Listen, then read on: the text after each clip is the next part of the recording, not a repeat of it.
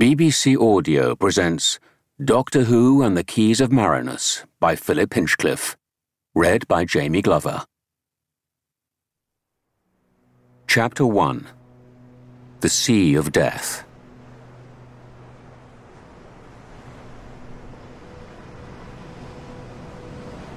The day, like every day on Marinus, started clear and bright.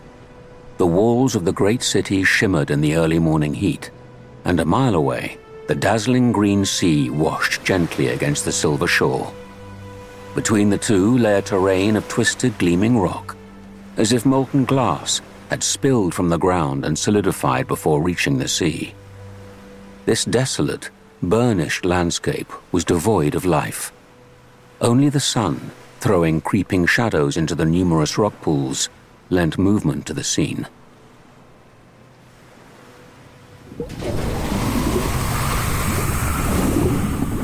At 7:01 zeniths, intergalactic time precisely, 3 BXV sub-oceanic assault craft penetrated Marinian territorial waters at a depth of 50 sonars. Fitted with anti-met radar devices, they sped undetected to within 100 yards of the shore before surfacing and slithering onto the wide beach. For several minutes, the BXVs lay there, glistening in the sun like giant slugs.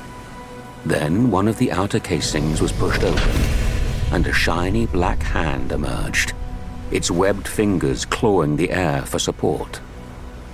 The Voords invasion of Marinus had begun.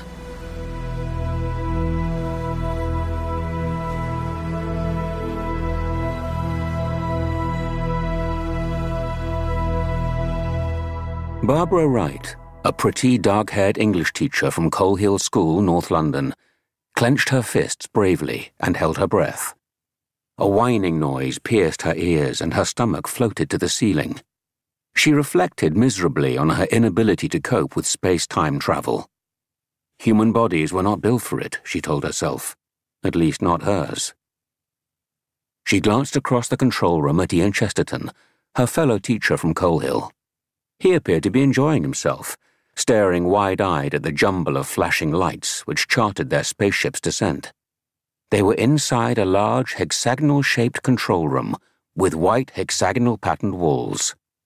A hexagonal console in the middle of the room supported a transparent cylindrical column which moved slowly up and down when the ship was in flight. Next to Ian, deep in concentration, was the owner of the spacecraft.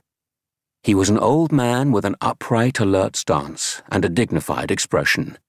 He had flowing white hair and mischievous blue eyes. He was dressed like an eccentric Victorian professor. Dark frock coat, winged collar and tie, checked waistcoat and trousers. He carried a wooden walking stick, which he shook vigorously in the air when arguing, which was often. He was known as the Doctor. There was one other person in the spaceship, a young girl of about 15. This was Susan, the Doctor's granddaughter. She was a petite, chirpy girl with short black hair, cut like a boy's, wide saucer eyes and an infectious grin.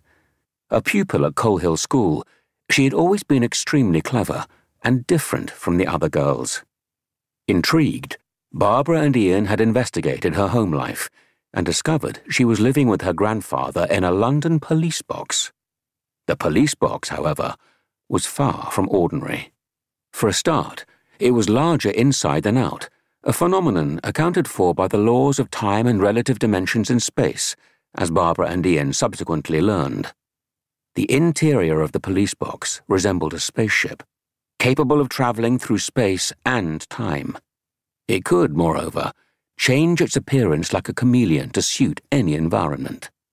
This incredible craft was known as the TARDIS.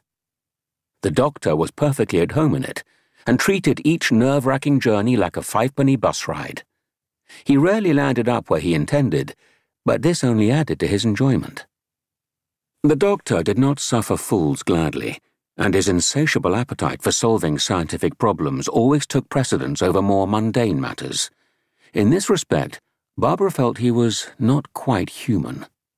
Moreover, Susan rarely spoke of the Doctor's origins or of how he came to possess his extraordinary spacecraft. Thus, although the two teachers had grown to like him, an air of mystery always clung to the Doctor in their eyes.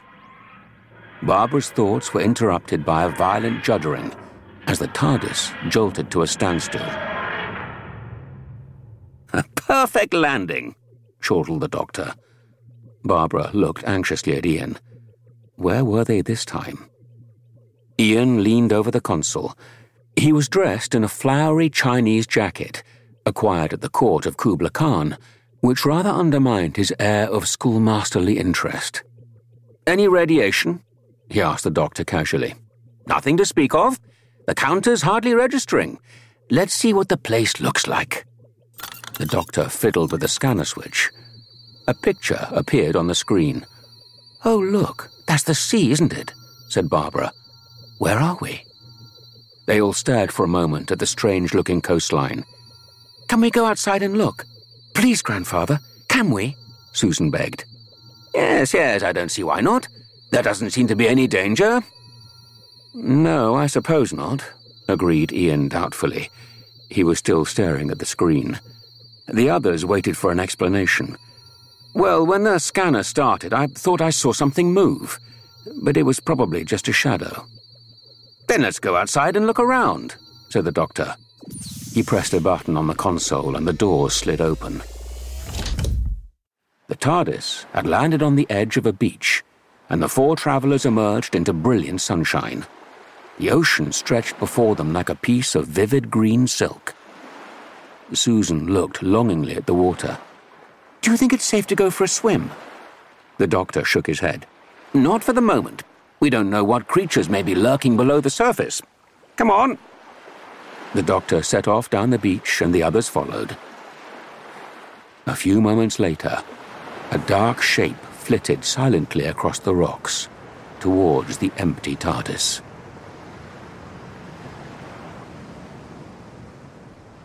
"It's very quiet, isn't it?" whispered Barbara uneasily. "You're right. No birds or anything," replied Ian. A little way ahead, the Doctor suddenly called out, "What do you make of these, Chesterton?" He held up a handful of small pebbles. "Fascinating, aren't they?" Ian took one and examined it carefully. "It's glass, isn't it?" Yes. The Doctor nodded excitedly. "The odd thing is it seems to run right under the sea, unless my eyes deceive me." "We'll have to be careful," said Ian. "It looks sharp enough to cut through our shoes." "Glass instead of sand. Intriguing, Chesterton." The Doctor tapped the young schoolteacher on the leg with his walking stick. They were interrupted by a shout from Susan. Barbara and Ian went to her, leaving the Doctor on the beach. Susan had discovered a shallow pool and was busy removing her shoes and socks. "If I can't swim, at least I can paddle," she said. Barbara smiled and sat down at the edge of the pool to watch. As she did so, she inadvertently knocked one of Susan's shoes into the water. "I'll get it," said Susan, and swung her legs over the edge. "No, Susan!" Ian was staring down into the pool, where Susan's shoe was dissolving in a steam of bubbles. "What is it?" gasped Barbara. "I don't know, some sort of acid. But it was so fast, it just seemed to disintegrate. And I was going to paddle in it." Susan shivered at the thought. "It's all right," said Barbara, comforting her. "You've got some other shoes in the ship, haven't you?" Susan nodded. "Go and put them on. We'll wait for you." "You better wear my shoes to get there," suggested Ian. "They'll be much too big for me." "Better than cutting your feet open on this glass." Susan slipped into Ian's heavy brogues and clumped off towards the TARDIS. Barbara glanced down at the pool again. "Ian, this looks like a tidal pool." "I agree. It matches up with the glass beach." "Then all that out there," Barbara gestured towards the sea, "is acid too. A sea of acid." Ian nodded. It was an alarming thought. Susan's progress over the rocks was slow. Her approach to the TARDIS was heralded by slipping and sliding noises and squeals of pain. Alerted by this, The creature which was about to force open the TARDIS door slunk back to the cover of the rocks. "Acid, eh? Astonishing." The doctor shook his head and stared at the sea. "In all my travels, I've never come across that before. Still, Susan wasn't harmed." "Losing her shoes was a bit frightening," said Barbara. "She went back to the ship for another pair." The doctor glanced down at Ian's stockinged feet. "Pity you weren't wearing shoes, young man. You could have lent her yours. You mustn't get sloppy in your habits, you know." Ian was about to argue, but the doctor marched off down the beach. A few moments later, he gave a cry and pointed to something ahead. Beyond a narrow spit of rock lay two bullet-shaped objects about 8 feet long, wide enough to carry a man, and with stabilizing fins at the rear. They were made of a hard, translucent material, like glass torpedoes. "Give me a hand to get this open." The doctor knelt down beside one of the tubes and searched for an opening. "Can I help?" asked Barbara. "See if there are any other signs of habitation. Be careful, Chesterton. I think it's dry, but there may still be acid adhering to the outside. There doesn't seem to be any hinge. Maybe the ends unscrew." "Quite likely," replied the doctor. "Try it. Whichever way it works, it would have to be absolutely watertight, or rather acid-tight." Barbara wandered off towards the rocks. The doctor's bossy tone meant he was getting excited. Barbara would have been happy to leave there and then, but she knew the doctor would have to solve the mystery of the torpedoes first. She decided to explore a spine of rock which ran into the sea 50 yards away. Almost immediately, she glimpsed another of the transparent tubes nestling beneath an overhanging lip. It was identical to the others, although the top had been prized open. As Barbara drew level, she noticed a black, rubbery object dangling from the opening. With a shock, she realized it was an arm. Something was still inside. Susan emerged from the TARDIS, clutching Ian's shoes. She had managed to dig out a spare pair of her own which would do, although they felt a bit tight. She had recovered from her fright and looked about expectantly for the others. Guessing they were further up the beach, she set off in that direction. After a few yards, her shoes began to pinch, and she bent down to adjust them. As she did so, she noticed some peculiar footprints in the sand. They were the size of a human foot, but webbed between the toes. They led up to the TARDIS, then away again into the rocks. Intrigued, Susan decided to follow the footprints. They led into the rocky hinterland. Behind her, keeping carefully to the cover of the larger rocks, a strange figure set off in pursuit. Despite its clumsy, webbed feet, the creature slithered soundlessly over the polished stones. It was roughly the size and shape of a man, but more agile and strong in its movements. Its skin was dark and rubbery, its bullet-shaped head smooth and devoid of features, except for 2 frog-like eyes and a snoutish protuberance, like corrugated piping. The head was flanked by 2 flat, pointed lugs. The face as a whole faintly resembled that of Anubis, the jackal-headed god of Egyptian mythology. The creature, however, was far from being any sort of god. It was, in fact, a Class 1 Voords assault trooper, programmed to kill enemy life forms on sight.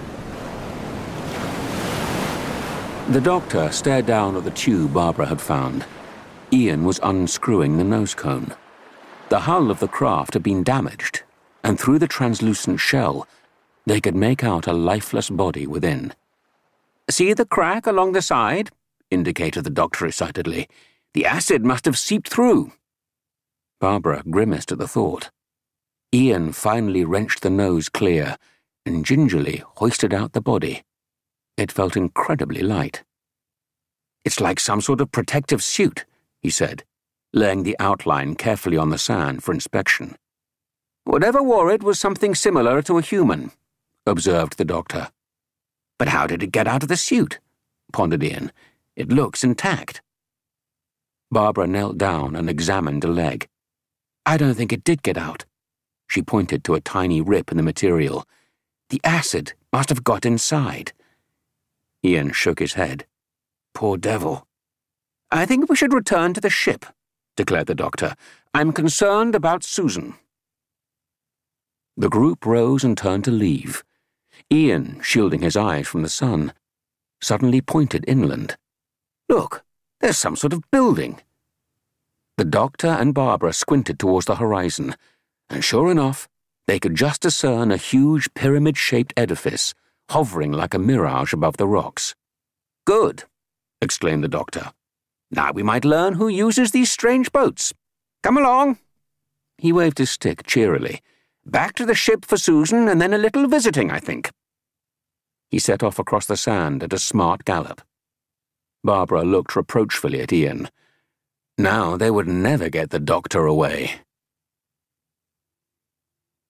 Susan was regretting her foolhardiness. It was one thing to play guessing games near the TARDIS on the beach. It was another to trek solidly for half an hour across sweltering rocks and find you are lost. She had given up trying to follow the footprints and was now just eager to get back to the others. But further inland, the rocky landscape grew tougher. Small gullies became deep ravines. It was 20 minutes since Susan had caught sight of the sea. Suddenly, she emerged onto a plateau. Ahead was a massive wall. Built of gigantic marble blocks, the wall extended for at least a mile and soared skywards for hundreds of feet. All fear left her as Susan gazed in awe at the magnificent piece of architecture. In size and splendor, it recalled the pyramids of Egypt or the ancient cities of Babylon. The walls reflected the light in a peculiar way so that it glowed. Susan rushed over to touch the smooth surface. It was cool despite the fierceness of the sun. She decided to walk as far as one corner. She's not inside anywhere, Barbara announced. Wretched child! The doctor stomped angrily out of the TARDIS. Then Barbara spotted Ian's shoes. I can see her footprints in the sand. The doctor peered at the ground. Sand here, but glass on the beach. I think the acid sea is a defense barrier. You mean all visitors are unwelcome, said Barbara. It would seem so. The doctor fingered his lapel thoughtfully. Ian slipped into his shoes. Come on, let's find Susan. Maybe she went to have a look at that building. Susan stopped. Was that a slight movement ahead of her? She decided it was a trick of the sun. In fact, she was mistaken. The Voords had tracked her to the city and was poised, dagger raised, a few feet away behind a corner. But before Susan reached the Voords' hiding place, something very odd occurred. A section of the wall behind the Voords slid open, operated by an unseen mechanism, and the creature fell backwards through the hole without a sound. As Susan rounded the corner, the wall closed, and she passed by, totally unsuspecting. Panting from the steep climb, Ian, Barbara, and the doctor arrived at the plateau in front of the city. They gazed in amazement at the colossal structure. Look at the joins between the blocks, said Barbara. It must have been built with tremendous accuracy. The Egyptians did the same thing, said Ian, and some of the Indians of Central and South America. Absolute precision at certain weights is the key. Before you two get carried away, cut in the doctor, I think we should try and find Susan. We'll make a circuit around this building and meet at the furthermost corner. Come along, off you go. He shooed them away with his stick. Barbara and Ian set out along the base of the building. The doctor briefly examined the wall, then marched off in the opposite direction. Susan had lost interest in this vast but featureless edifice. She was now traversing the fourth side, which exactly resembled the previous three. She guessed she must have covered a couple of miles, and there was nothing to see but endless marble. She stopped for a moment to ease her aching limbs. Although this side of the building was in the shade, the temperature remained unbearably high. She slipped off her right shoe and shook out a small glass chipping which had been digging into the sole of her foot. Struggling to put the shoe back on, she leaned heavily against the wall. There was a slight click, and before she knew it, Susan had lost her balance and was toppling backwards. Her terrified scream was just audible before the wall slid back into place. Chapter 2. The Marble City. Ian glanced at Barbara. There was no mistaking the voice. "Come on!" Ian sprinted towards the corner some 200 yards away. On the far side of the city, the doctor meandered amiably along the wall. He was enjoying the morning sunshine and paused a moment to admire the view. The rocky plateau immediately surrounding the city merged into a mountainous region inland. He could see several large peaks soaring into the thin blue haze. The sides were spotted here and there with vegetation. The doctor concluded that life of some description must exist on the island. His conjecture was suddenly and unexpectedly confirmed. For as he relaxed against the cool marble, a section of wall behind him swung open, and he disappeared through the gap like a rabbit in a conjuring trick. Barbara stared at the blank wall. I could have sworn I heard her. "Where's the doctor?" asked Ian. Even if he was travelling at half our speed, he should have reached that far corner by now. Barbara glanced nervously around. He was right. Where was the doctor? Susan rose shakily to her feet. She felt like the victim of a bad parlour trick. She had fallen about 8 or 10 feet, but except for 1 or 2 bruises, she was uninjured. The wall above had locked shut, and she was standing in a gloomy passage about 50 yards long, with shallow alcoves at intervals along both sides. She set off along the passage. She had not proceeded 10 paces when someone appeared at the far end of the passage. The figure wore a monkish robe, his head concealed by the cowl. Susan edged back into the shadows. The figure disappeared. Then, in the silence, Susan became aware of another noise, like the breathing of an animal. Her flesh crawled as she realized something was standing behind her. The next instant, a clammy arm pinned her to the wall, and she caught a glimpse of a hideous, rubbery head. She screamed and wriggled to get free. Then there was a sharp groan. The creature's grip slackened, and it slid to the floor, writhing. Gasping from fright, Susan steeled herself to look at it. The creature lay face down, a small dagger protruding from its side. With horror, Susan realized she must have forced the creature onto its own blade in the violent struggle. It was humanoid, but with reptilian hands and feet. Its head was smooth and oval with bulbous eyes and flat ears. It was several seconds before Susan noticed the hooded figure. He was advancing slowly towards her, blocking her exit from the alcove. She was trapped.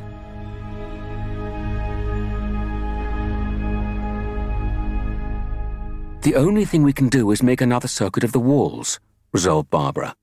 "I've been all round it," replied Ian. "I can't see any sort of a door anywhere."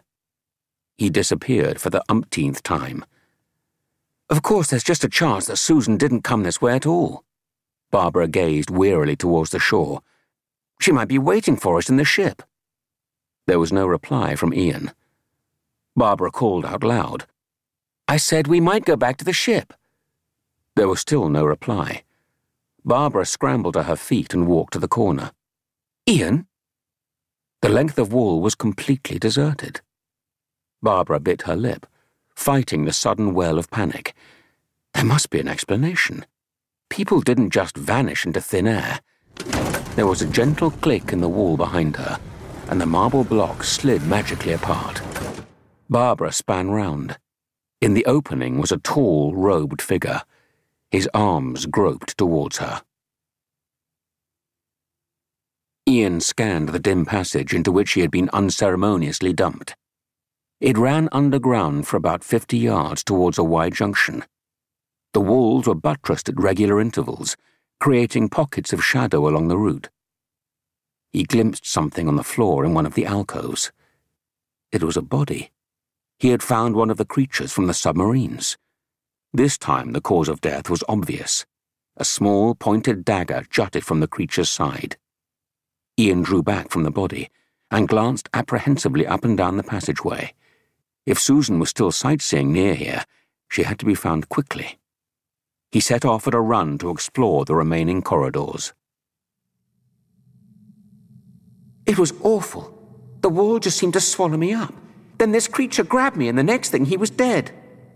The speaker was Susan. She was addressing Barbara and the doctor. The three of them were locked inside a dingy cell to which they had been led independently by the robed figure. Barbara looked puzzled. "Do you think the creatures live here?" The doctor shook his head. "No, the one in the long robe seems to belong to this building." "Then the creatures from those glass submarines are intruders like us." "With one difference." The doctor wagged his finger emphatically. "They died, and we are only imprisoned." "Perhaps we're going to be killed too." "Well, now, we mustn't worry too much," said the doctor cheerfully. "That young friend of yours is a man of infinite resource. Whilst he is free, our chance of rescue is quite good." "He isn't free," said Barbara. "They captured him before me." The doctor's face fell.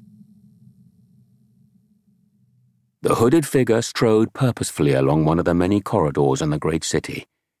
He looked neither to left nor right, seemingly preoccupied with his own thoughts. For this reason, he was caught totally unawares. A clammy forearm suddenly gripped his neck and forced him to the floor. At that moment, Ian turned the corner. He saw the Voord, the robed figure, and a flash of steel. Ian hurled himself at the Voord, and the knife clattered to the floor. Ian scrambled to his feet. The Voord, surprisingly nimble, was already up and advancing on him. With a quick feint, Ian locked both arms round the creature's neck. The Voord tried to wrench itself free, and they fell to the ground. As they rolled about the floor, the robed figure ran to the wall where a carved lever was embedded in the stonework. The Voord lunged at Ian and slammed him against the wall, knocking the breath from his body. Then, gripping Ian's neck between its webbed fingers, it began to throttle him. With a last, desperate jerk, Ian wheeled the Voord round into an alcove.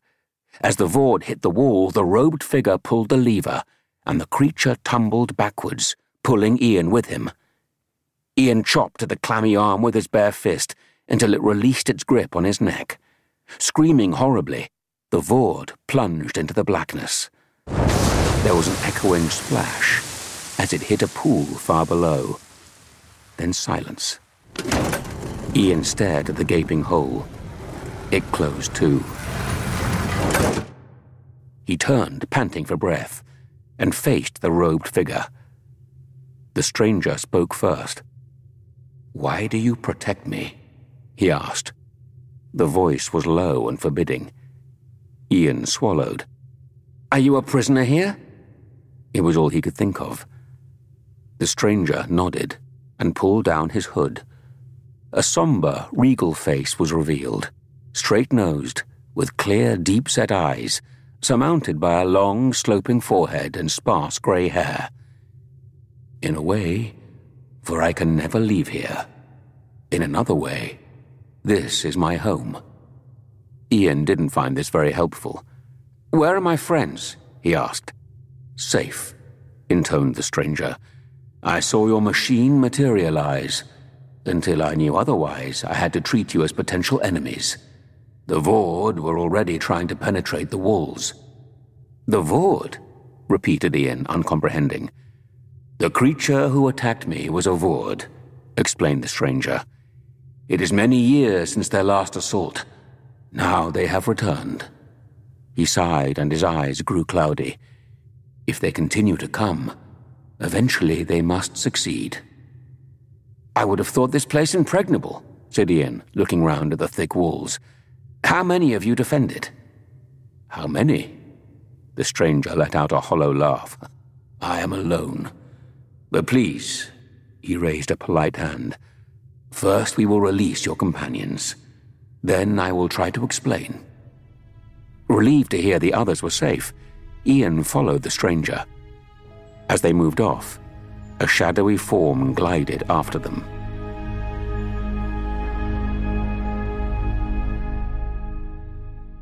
The stranger led Ian to the cell where there was a joyful reunion with the others. Then the old man, who introduced himself as ARBITAN, took them to the upper levels of the city. There, in the archive room, he began to recount the history of his planet and people. When ARBITAN had finished, the doctor said, "So your technology reached its peak over 2,000 years ago?" ARBITAN nodded. "Yes. All our knowledge culminated in the manufacture of this." He gestured proudly towards a large machine, which they had noticed on entering the room. It reached to the ceiling, an elegant, spherical structure made of transparent material with cross struts intersecting its 6 equidistant points on the circumference.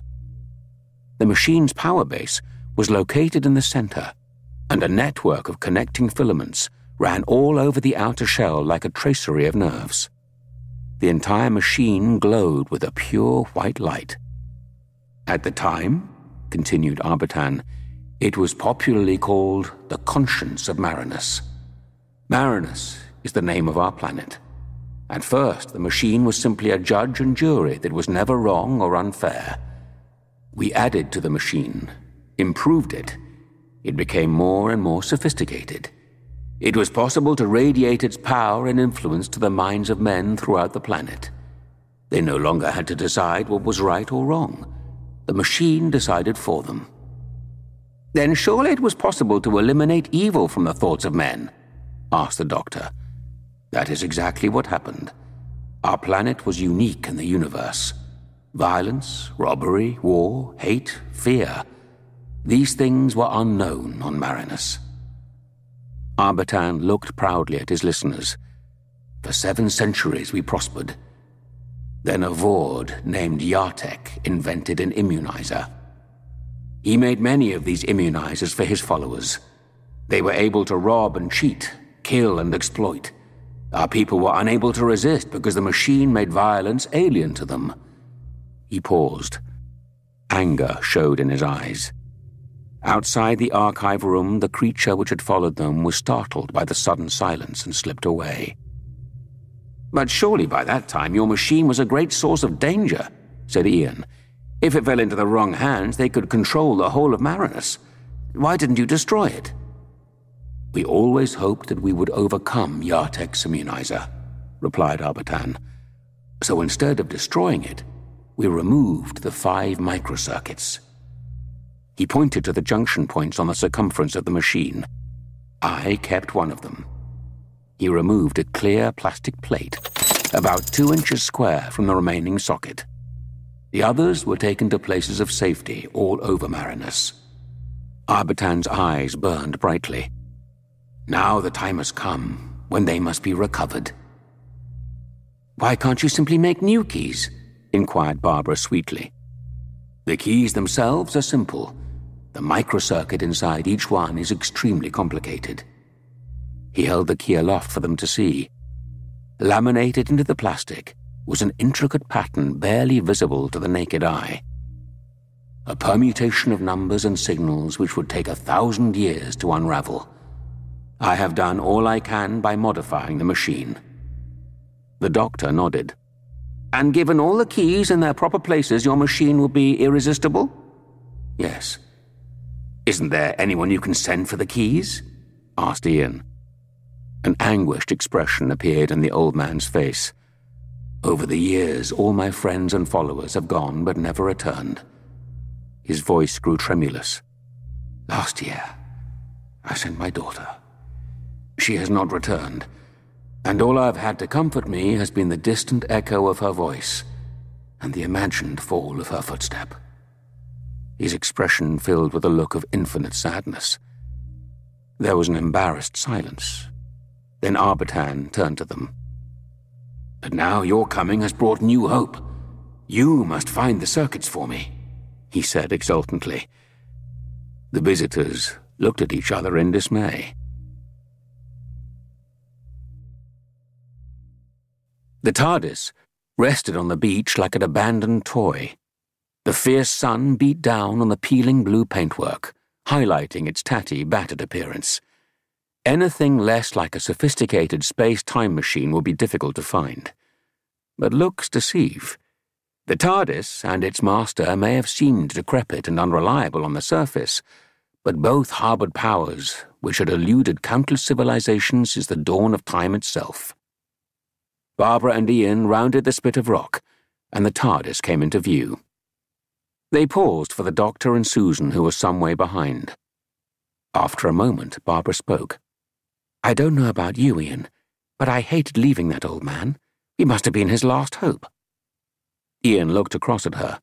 "Yes, I wish there was something we could do."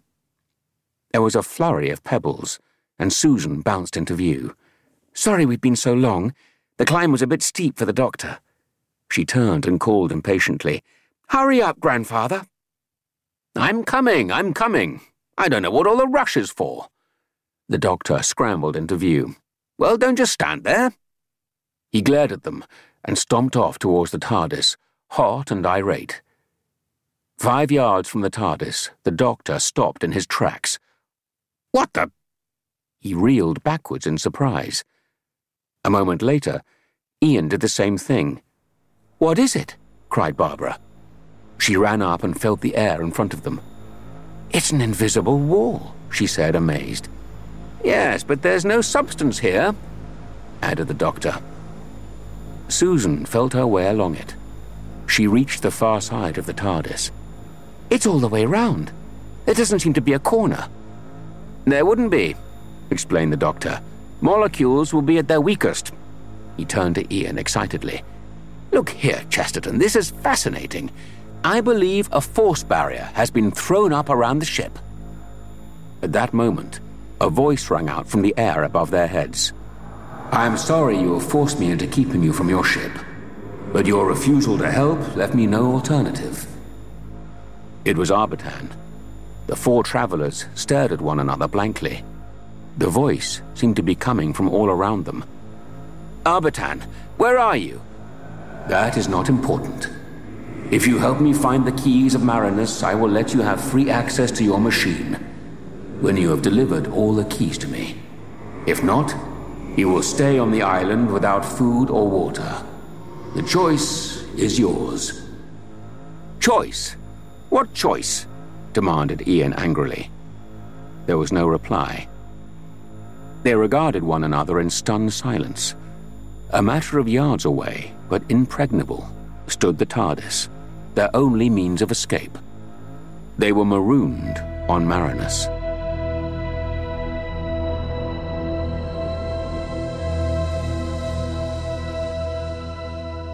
The Doctor paced the archive room, simmering with anger.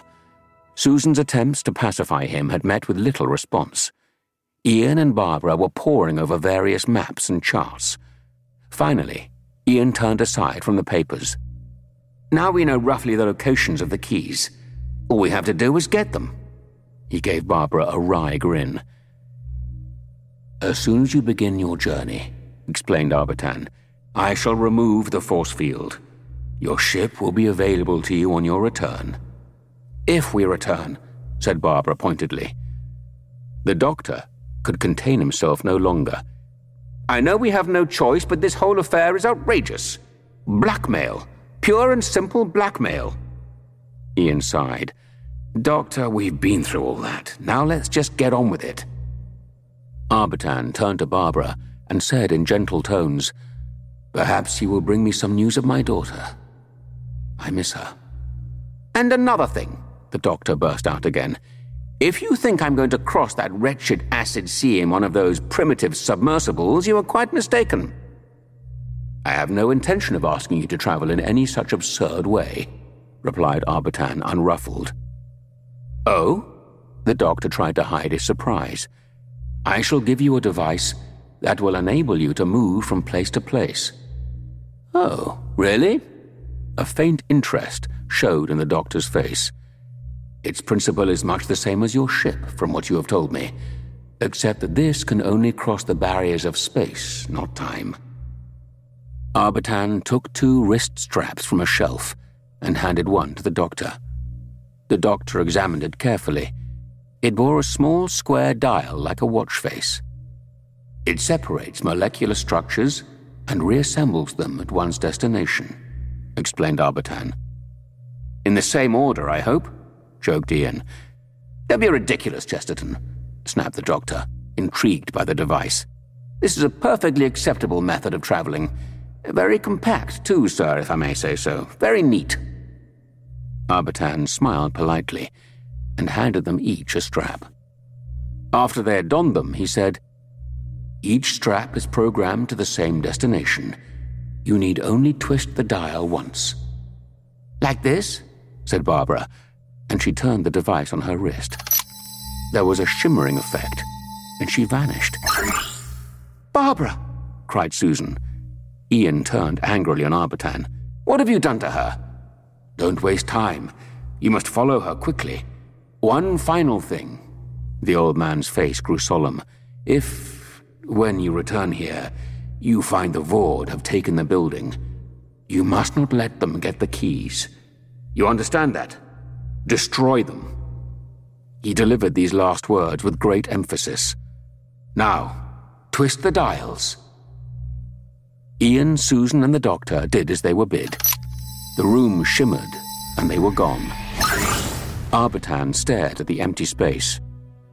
For the future of all our people, he prayed fervently, I hope you succeed. Gathering up his robe, he crossed to the machine and began to check it. He had been engrossed in this task for several minutes when a shadow fell across the open doorway. Arbitan's back presented a defenseless target. The Voord slithered noiselessly across the polished floor. Too late, Arbitan sensed the creature's presence behind him. As he turned, the Voord's blade rammed deep into his chest. With a pitiful cry, the last keeper of the keys slumped to the floor, dead.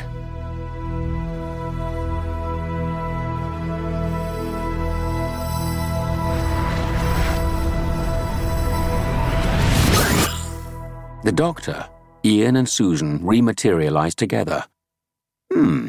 Quite exhilarating, remarked the doctor. Where's Barbara? Susan demanded. They were standing before an impressive portico, fronted by a flight of carved steps. Ian gave a cry. Look! On the top step lay Barbara's wrist strap. Ian retrieved it, and a look of dismay crossed his face. He turned to the others. There's blood on it, he whispered.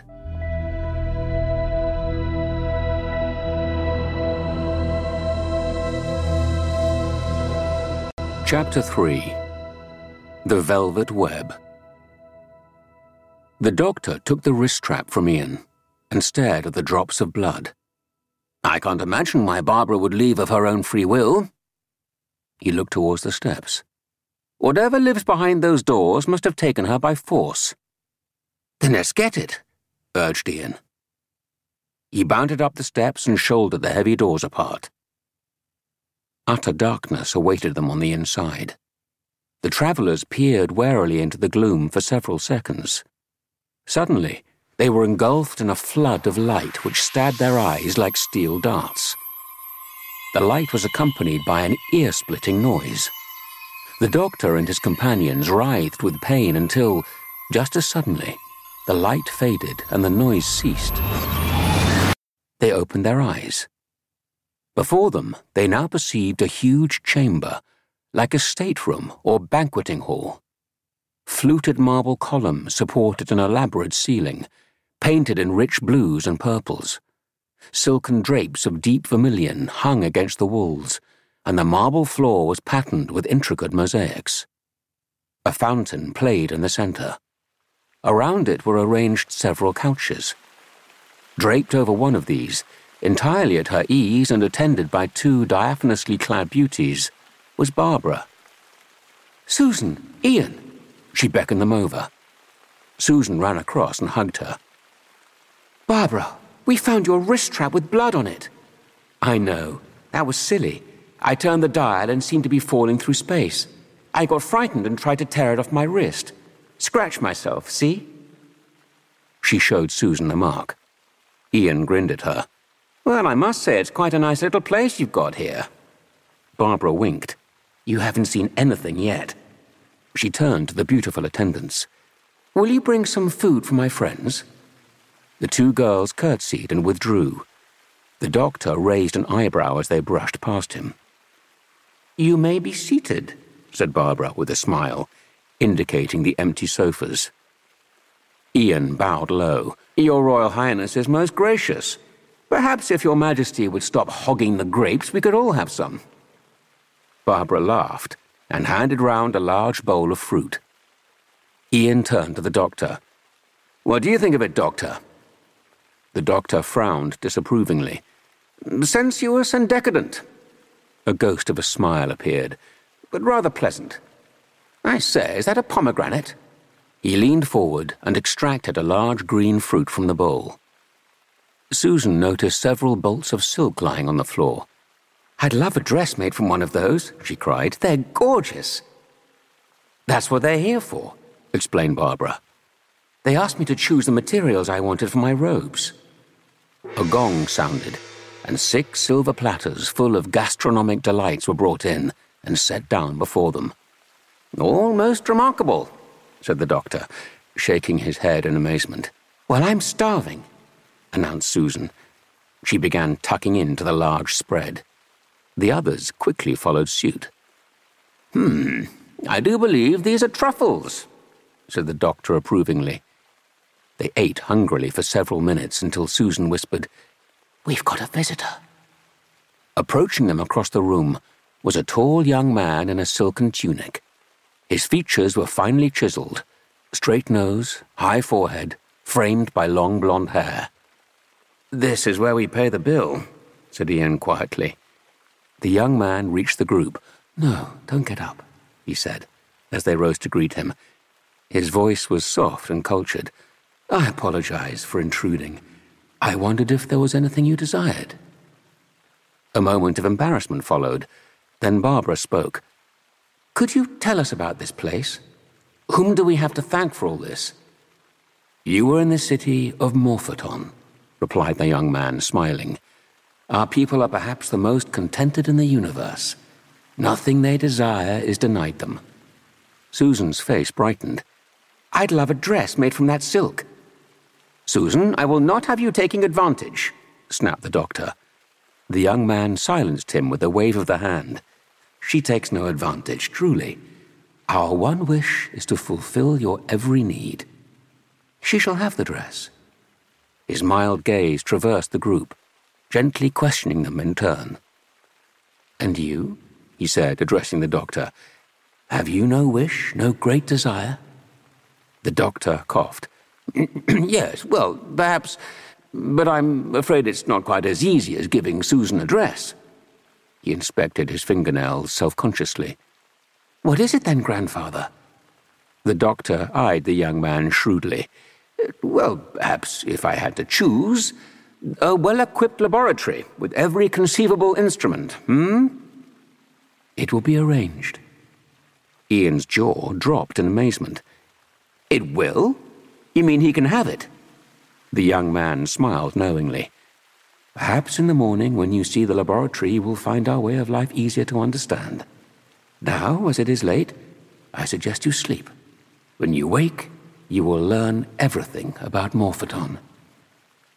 He gave them a low bow and left the room. The doctor turned to the others. "Charming, young man, charming. I think a study of this culture is going to prove very fascinating." He stifled a yawn.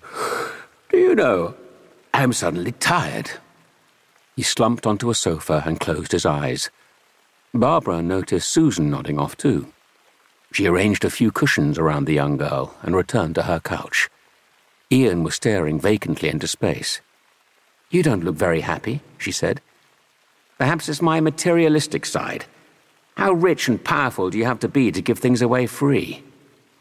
"Now don't spoil it all," said Barbara, plumping a cushion. "You can't apply Earth standards here." "No, it's certainly very different." Ian looked round, then lowered his voice. "Did you see that man's eyes?" "What about them?" "He didn't blink once. Am I being ridiculous?" "Yes," replied Barbara sleepily. "They're just kind, hospitable people. Try to get some sleep. You'll feel differently in the morning." Ian lay on the couch and tried to banish his feeling of skepticism. It was all too pleasant, too neat, too friendly. Not like the doctor to be taken in either. Mind you, the old boy had a few weak spots. He could just imagine him like a child with a new toy if he got that laboratory.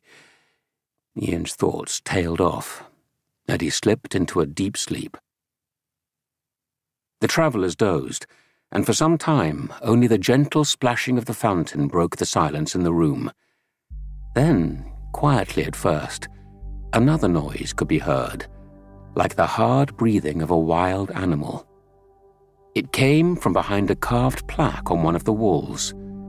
After a moment, the plaque slid aside, and in the darkness beyond it could be seen 2 eyes, about 6 inches in diameter.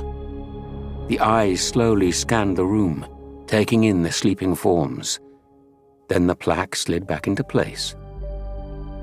The lights in the room grew dim, and after a few moments, a second, larger panel opened in the wall. One of the girl attendants glided out. Her expression was glazed. Trance-like, she approached the doctor and placed a small metal disc on his forehead. She did the same to the others, then retreated through the open panel which shut noiselessly behind her. The doctor, Ian and Susan slept on undisturbed, but Barbara, who was dozing fitfully, suddenly awoke. She felt something cold on her forehead. She sat up and removed the small metal disc. She was just wondering how it had got there when a blaze of light irradiated the room, bleaching the picture before her eyes to a flat, dazzling negative. The light seemed to be inside her head, scouring her brain like a powerful searchlight. It was accompanied by a loud, sonorous beat, which echoed round the marbled walls. Barbara reached out to wake Susan, but the effort was too great. She felt drained of all energy. She opened her mouth to scream, but no sound emerged. With a shudder, she fell back onto the couch and lost consciousness.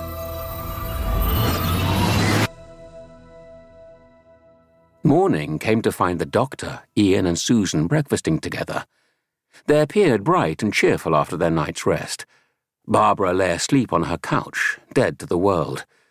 As he ate, Ian eyed one of the attendants admiringly. She was tall and blonde and returned his greeting with a friendly smile.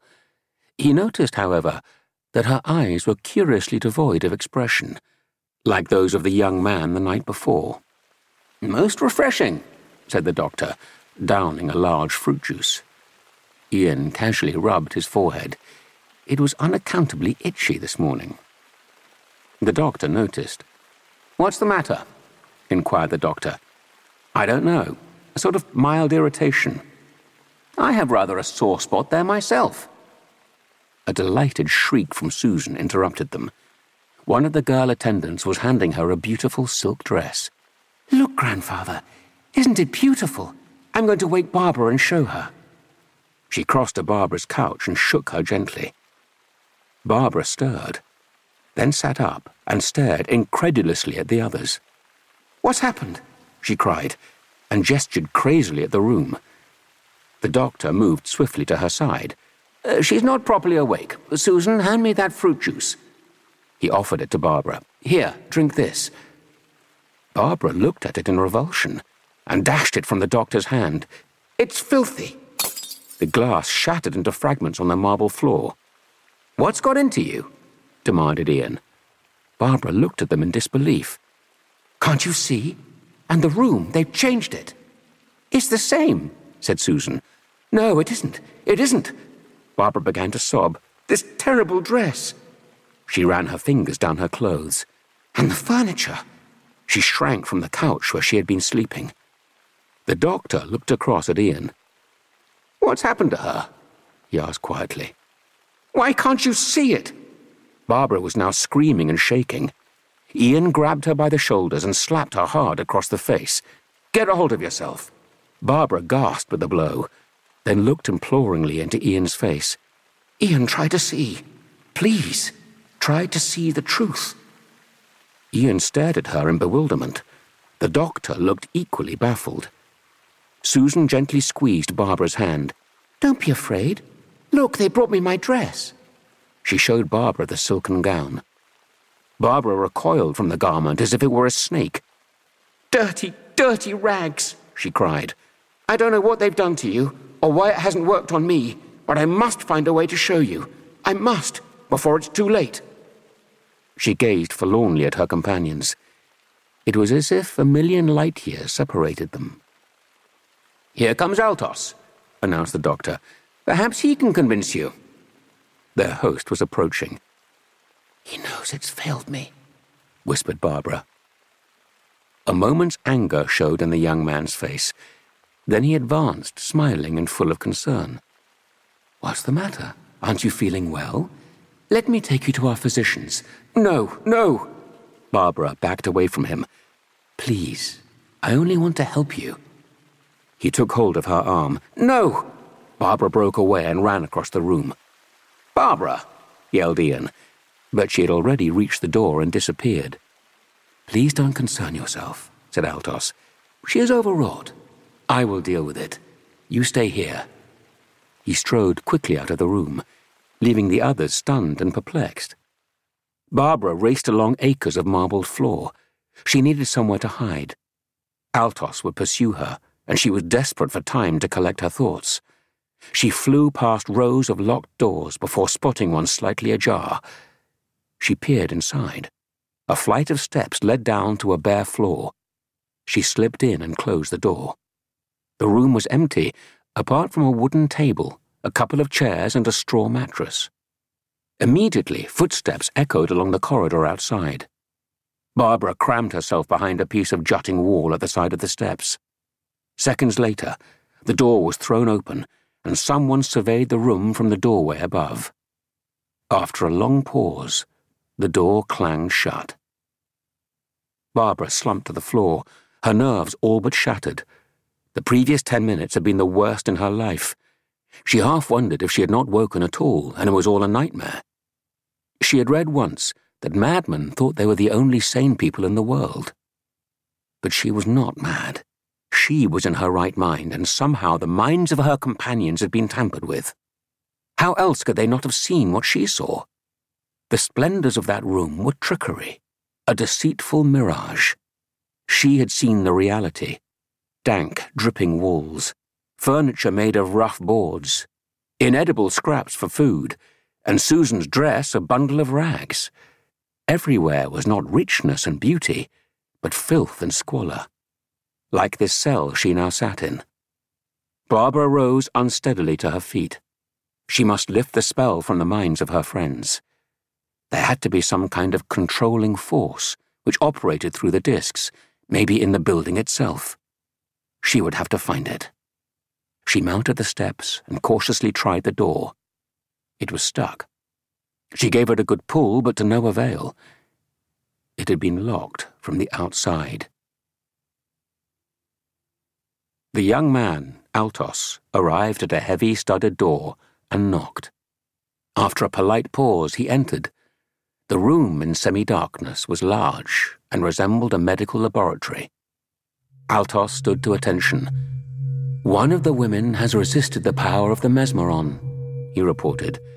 "She has escaped into the city." He addressed himself to 4 glass domes similar to Victorian display cases, which dominated the room. Housed within each was a full-sized, pulsating brain. The 4 brains, fed by a mass of rubber tubing connected to nearby liquid containers, rose slowly up and down in their cases, giving out the same low animal sound Barbara had heard the previous night. From the tops of the brains sprouted 2 stalks supporting a pair of giant, luminous eyes. A soft light glowed at the base of each dome, dramatically illuminating the throbbing lump of matter within.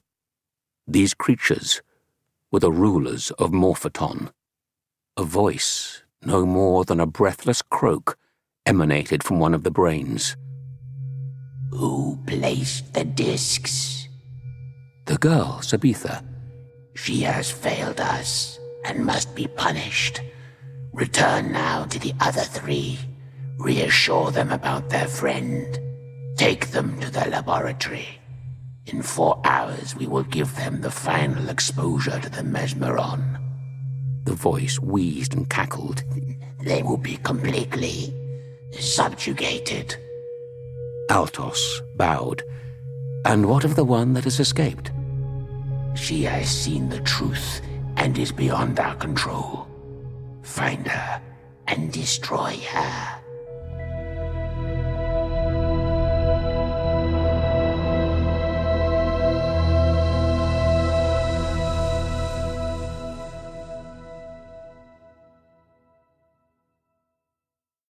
Chapter 4. The Brains of Morphoton. Barbara had fallen into a light sleep, but was awakened by the sound of approaching footsteps. She scrambled to her feet and hid against the wall.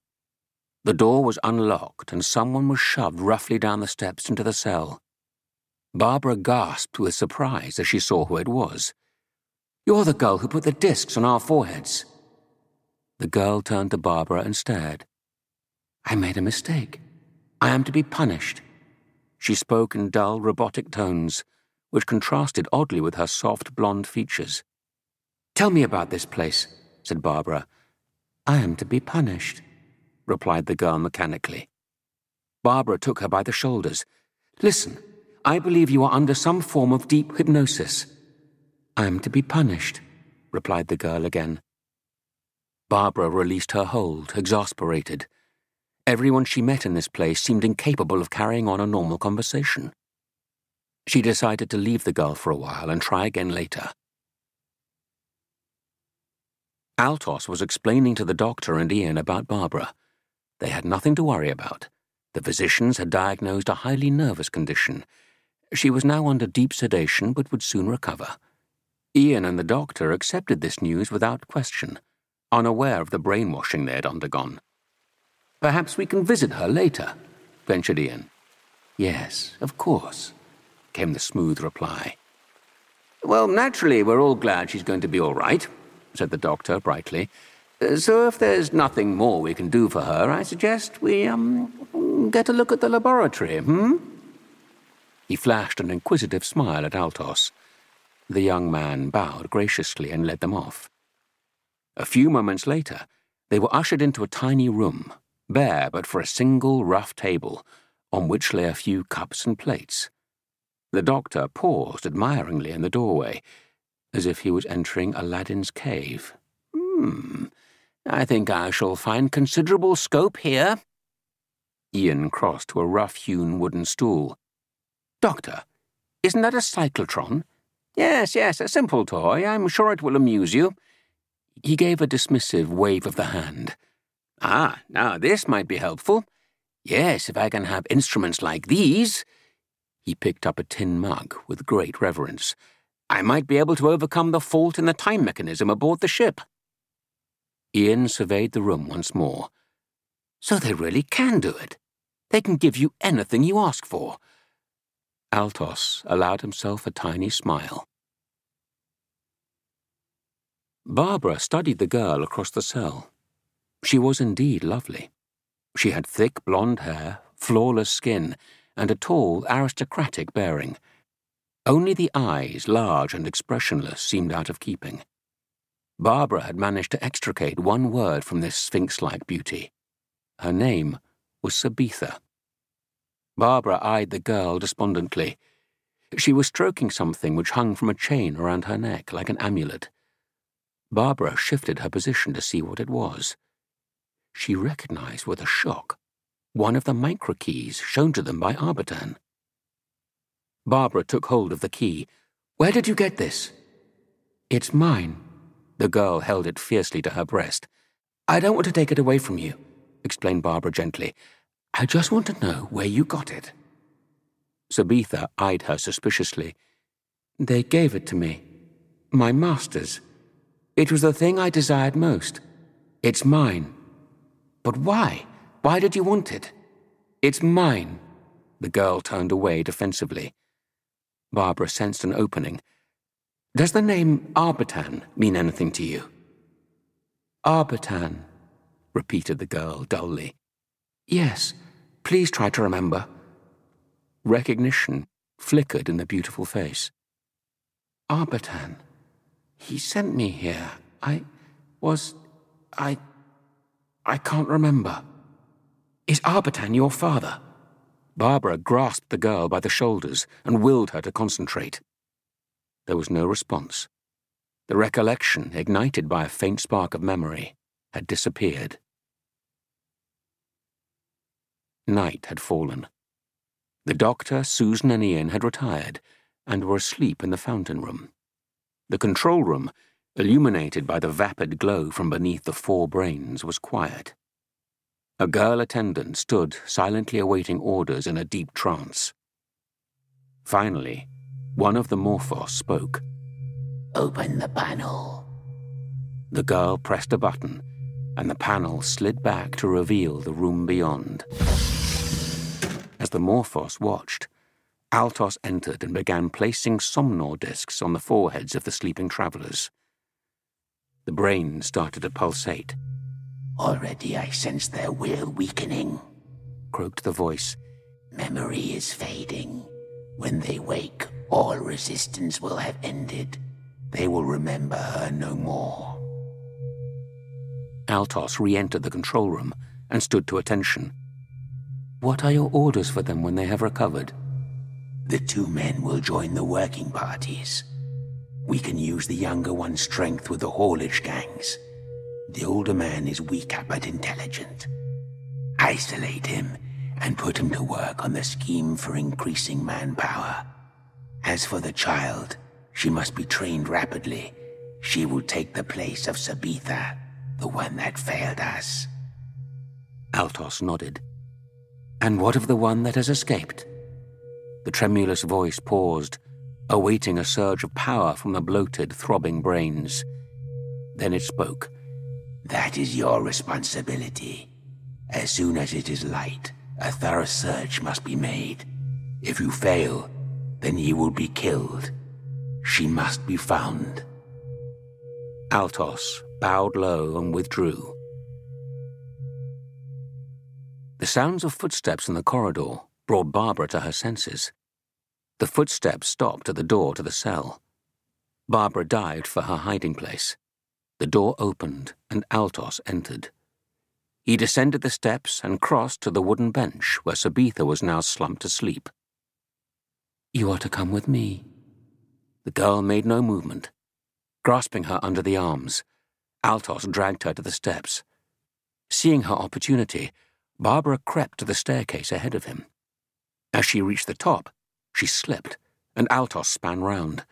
He released Sabitha and drew a knife. Spread-eagled on the steps, Barbara could only parry the blow. The blade waved wildly in the air for a second, then forced itself slowly against her throat. As the cold metal dug into her skin, there was a sudden crash, and Altos toppled unconsciously to the floor.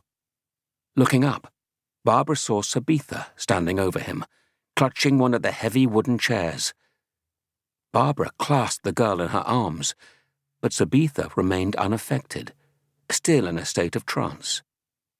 Barbara glanced towards the open door of the cellar.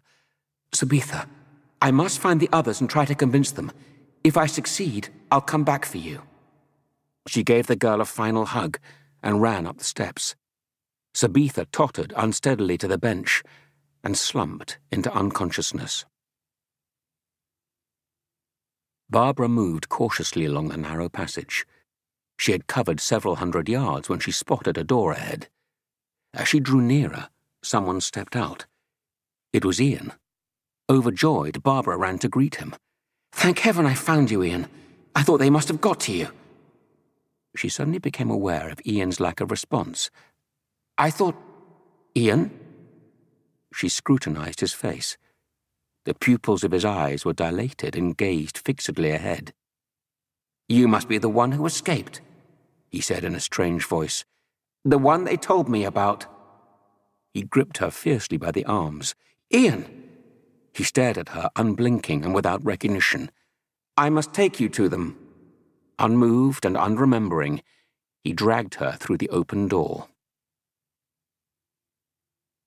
Barbara recoiled in horror at the sight of the four brains glowing eerily inside their transparent domes. There was a deathly pause. Then the voice of the Morphos spoke. So, she has been caught. You have done well and proved yourself worthy. Ian made a slight bow. Barbara stared at him in revulsion. It's disgusting, she cried. Ian, can't you see how you're being used? Ian merely tightened his grip. Barbara looked around. There was no one in the room apart from a girl attendant who stood motionless and glassy-eyed. Those monstrous brains had everyone in their thrall.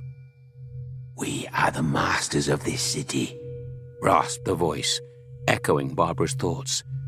So you use your people to act as machines for you? Much more than machines, the disembodied voice answered proudly. The human body is the most flexible instrument in the world. No single mechanical device could reproduce its mobility and dexterity. So I'm to become one of your slaves? No. You have seen the truth of our city. It is beyond our power to erase this from your memory. You must be destroyed. The hoarse tones rose in pitch. Kill her! Without expression, Ian placed his hands around Barbara's throat. She felt his grip tighten. She clawed wildly at his face, but his fingers squeezed her throat relentlessly, forcing the blood to her temples. With a desperate effort, Barbara raised her arms above her head and brought her fists crashing down onto Ian's wrists. For a second his hold was weakened, and she shook herself free. Her momentum carried her headlong into the table which housed the intricate life support equipment. On the table lay a heavy metal jug, which Barbara grabbed and held out ready to defend herself. Kill her! Screamed the voice. Kill her! Kill her! Kill her! Ian advanced towards her, his eyes like marbles. With a cry, Barbara brought the heavy jug down onto the life support equipment. There was a strangulated gasp from the voice. Running to the glass domes, she began smashing them with the jug. The room was filled with inhuman screams as she pulverized the cases in a frenzy of destruction. The carnage stopped Ian in his tracks.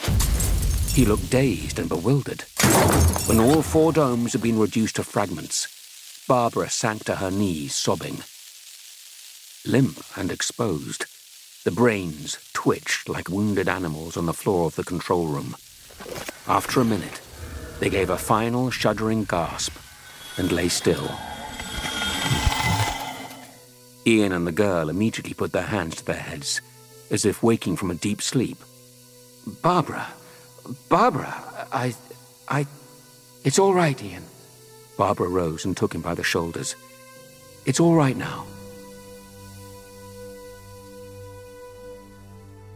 The doctor waited alone in the main chamber, anxiously tapping his stick on the marbled floor. Outside, the corridors echoed to the sounds of destruction as the liberated citizens of Morphoton ran riot through the capital. Ian and Barbara entered, looking disheveled. They're burning the city, said Ian. The doctor shook his head sadly. Taking their revenge, poor creatures. We should get out of here as soon as possible, said Barbara. Where's Susan? Oh, we're meeting here. The doctor waved his stick airily. She's bringing Sabitha and that young man, Altos. I've questioned him, and there's no doubt about it. He's one of Arbitan's couriers. He dug into one of his pockets. By the way, I found these travel dials. Those repellent brain things didn't appreciate their significance. He showed them 2 wrist straps, identical to their own. Ah, here are the others. He turned to greet Susan. She was followed by Altos and Sabitha, both looking quite natural and animated for the first time. We have 1 key, but there are 3 more to find, announced the doctor. Yes, Sabitha wants to continue the search for this, said Susan. I wish to join too, added Altos. The doctor nodded. I was sent by Arbitan, continued the young man. I and a friend called Eprin. He was to go ahead in search of Key 4, and I came here for the first. Arbitan had not heard from either of you, said the doctor. We must presume something has happened to your friend Eprin. It may just be that he couldn't reach the key, explained Altos. It lies somewhere in the city of Millennius. Ah, yes, the place you mentioned, said the doctor. his face brightening. "The highly civilized society." He turned on the others sharply. "I've decided to adopt his plan." "You mean go 2 jumps ahead and find the 4th key?" said Ian.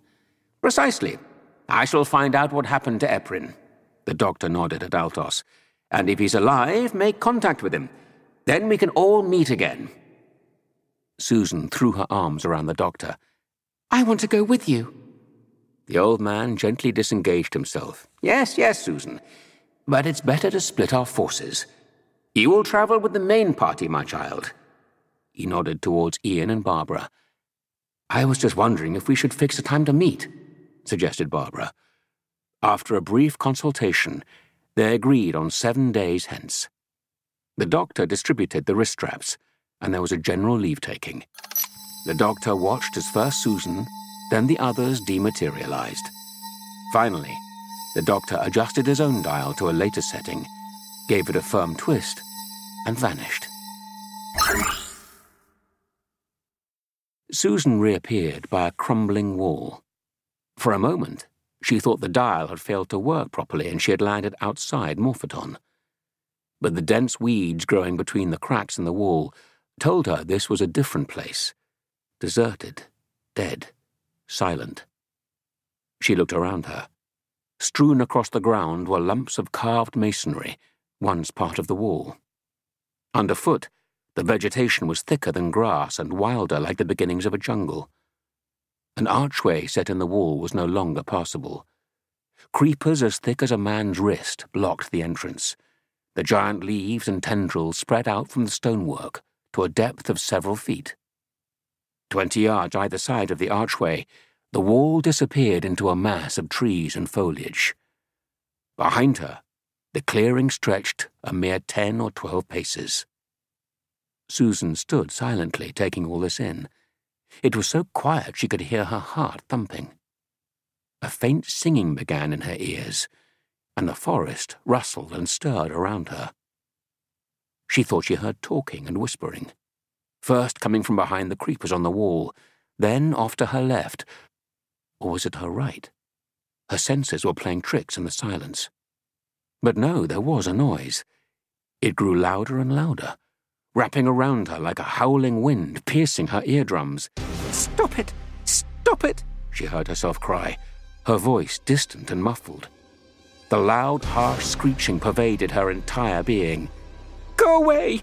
Go away!" She ran in circles, delirious with pain, but still the noise continued until the volume became unbearable. Finally, her resistance gave way, and she fell, unconscious, to the ground.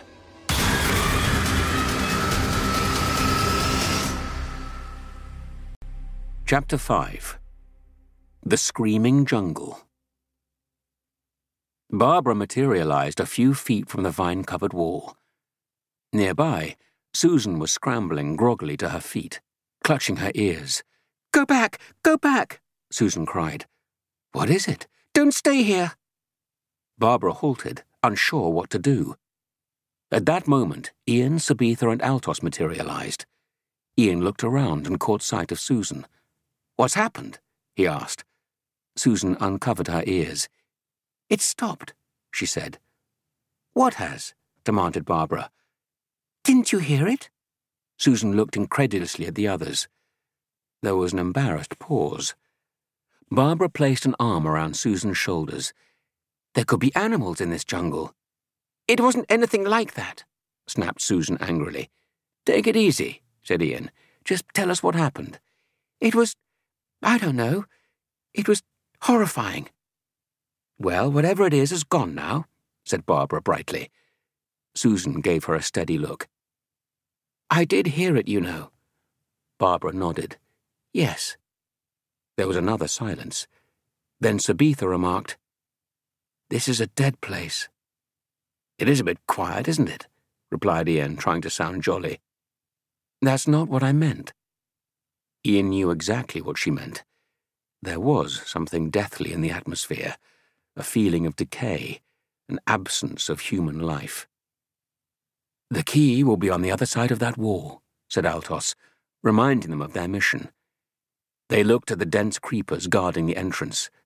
Sabitha said, "I suppose we could cut them down." "It would take us the best part of a day," replied Ian. "Let's make a short tour of the wall first." They split up. Ian, Altos, and Sabitha went to look for another entrance, while Barbara and Susan stayed put. "Don't do anything until we get back," warned Ian as he left. "I do wish he wouldn't treat me like Dresden china," complained Barbara. "It's rather nice the way he looks after us all the time," said Susan. "I know, but just once in a while." "Rebel," said Susan with a smile. There was a slight pause. "Are you feeling all right now?" asked Barbara. Susan nodded calmly. "Yes." "What did happen?" "A noise. Very loud. A kind of slithering and screeching sound, amplified many times. I've heard it before, or something like it." "Where?" "I can't remember. I only know that I recognized it as something evil." Susan gave a shudder.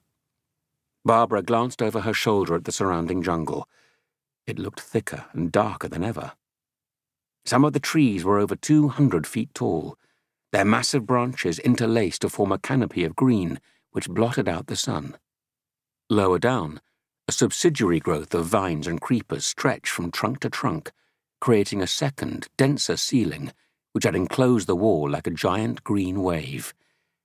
"I've never seen vegetation like it," said Barbara in awe. "Do you think the key's inside?" "It must be."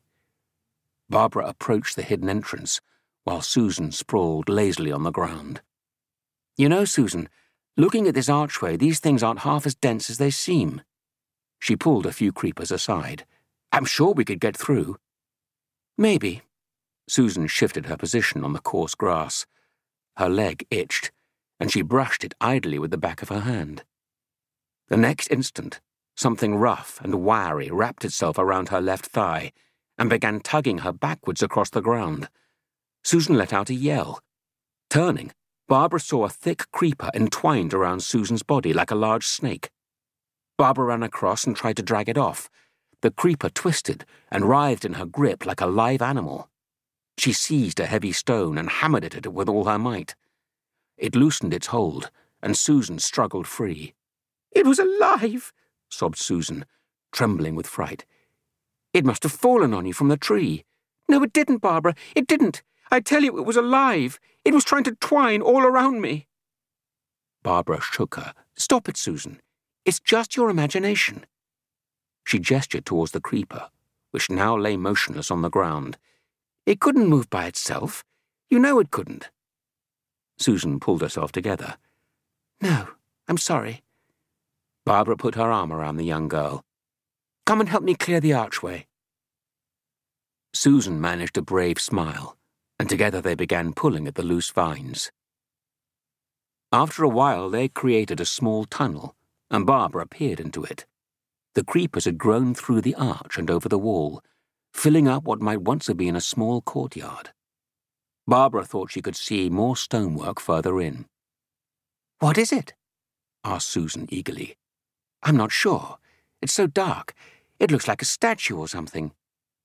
Barbara pushed through the tangled vegetation towards the far end of the tunnel. "Be careful," warned Susan from the entrance. Working her way down, Barbara could see it was a carved idol about 15 feet tall, set into a crumbling wall. The idol faintly resembled an Eastern Buddha, squat and round with crossed legs and a large pot belly. Its face, however, was more like that of a gargoyle, with a gaping mouth and hideous protruding eyes. Its arms were stretched out as though to embrace someone. On its head, in a small container, was a dazzling array of precious stones: diamonds, sapphires, ropes of pearl, emeralds and rubies set in bracelets of gold, as well as scores of lesser trinkets in silver and copper. "Please don't go any further." Susan's voice sounded dimly along the tunnel, but Barbara pressed forward through the remaining creepers, intent on reaching the idol. Amidst the jewels, she had spotted the shining microcircuit. "There doesn't seem to be any other way in. Where's Barbara?" Susan found Ian, Altos, and Sabitha at her elbow. In there, she pointed to the archway. Barbara's blue dress was barely visible through the wilderness of green. "Barbara, I told you to wait for us," yelled Ian angrily. He set off down the tunnel. Barbara had clambered onto the base of the idol and was reaching up for something. "The key! I found the key!" she cried. As she grasped the microcircuit, there was a click and a rumble of creaking machinery. Ian gazed in horror as the outstretched arms of the idol began to close around Barbara's waist. "Help me, Ian! Help me!" The statue started to revolve with Barbara clasped tightly in its arms. Screaming, Barbara managed to throw the key back into the tunnel before disappearing into the stone wall. When Ian reached it, there was nothing to see but bare masonry. Altos arrived at his side. "You saw what happened?" The young man nodded. "Is there no break in the wall? Perhaps a hidden spring?" Ian scoured the stonework. "If there is, I can't find it." He leaned his head against the wall in desperation. "Let's get out into the open for a minute. I can't think in here." He backed off down the tunnel. Altos stopped to retrieve the microcircuit and followed. On hearing what had happened, Sabitha said, "Barbara was wearing her travel dial, wasn't she? As long as she isn't injured, she can escape whenever she wants." A rumbling from the tunnel attracted their attention. The idol was swinging back into place, its arms empty. After a silence, Ian said, "Either it has released her or she's escaped. She could be injured. If she has used the dial and gone on to the next destination, we don't know what danger she may be in there," said Sabitha. "We must cover all possibilities." Ian turned to Sabitha. "You must go on ahead with Susan and Altos. I'll try to get inside. The statue worked once as a trap, it should work again. If there's no sign of Barbara, I'll use my travel dial and follow you as quickly as I can." He took the microkey from Altos and handed it to Sabitha. "I think you'd better put that on your chain with the other one. Right, off you go." Altos and Susan pressed their travel dials and disappeared. "Hurry up," said Ian to Sabitha, who was still fiddling with the microkey. "Wait a minute, Ian. There's something wrong." She held up the microkey. "It's an imitation." Ian compared the key with the one Arbitan had given them. "This edge is a fraction shorter," said Sabitha, pointing out the discrepancy. "You're sure about this? It's not possible that there's some slight variation in the genuine circuits." Sabitha shook her head decisively. "No, they're all absolutely identical. This one must be an imitation." Ian sighed. "So we're no better off than when we arrived here." "Do you want me to stay with you?" Ian thought quickly. "No, you better go after the others. They're probably already worried about you. Tell them what's happened, and say I'll follow as soon as I've found the real key." Sabitha nodded, then stepped forward and took hold of his hand. "Please, be careful." She eyed him steadily, her face regal and composed, framed by her long blonde hair. Ian felt the same as he had in the presence of her father. She was letting him know that the fate of her people might rest in his hands. "I will," he replied solemnly. Sabitha gave him a warm smile, then twisted her travel dial and vanished. Ian returned to the tunnel and pushed through the creepers to the base of the statue. He studied the grotesque sculpture carefully until he found a small ledge behind the right knee. He climbed up into the arms of the statue and pressed the ledge with his foot. The idol revolved slowly through 180 degrees. Ian found himself looking into a courtyard, fronting a large decrepit stone mansion. Broken statues and pillars suggested a lost elegance. The idol came to rest and released its grip. Ian slid to the ground with relief. Its stony embrace had not been a pleasant experience. He made his way to the center of the courtyard. The vegetable invasion had continued unabated on this side of the wall. Limbless statues nested forlornly in the foliage, heroic warriors mourning the loss of a sword or head, beautiful maidens eyeing their ruined lovers with stoic equanimity. As he skirted a gnarled, fierce warlord, he trod on a loose flagstone. An odd whirring noise started up. He glanced around but could not locate the source. Then he heard a scream. "Ian, behind you!" He turned to see the warrior's massive axe hurtling towards him. He dived out of its path, and the enormous blade drove into the earth inches from his ear. He scrambled to his feet, trembling as Barbara ran out from the cover of a wall. "You're not hurt?" "Just a bit shaken. If you hadn't shouted, He tailed off, looking pale. "That doesn't matter now," gasped Barbara. "Oh, Ian, I've been so frightened. I was waiting another half hour, and if you hadn't come, I was going to use the travel dial." "I'm glad you waited. That micro-key you found was a fake." "What?" "Yes. The real one must be hidden in here."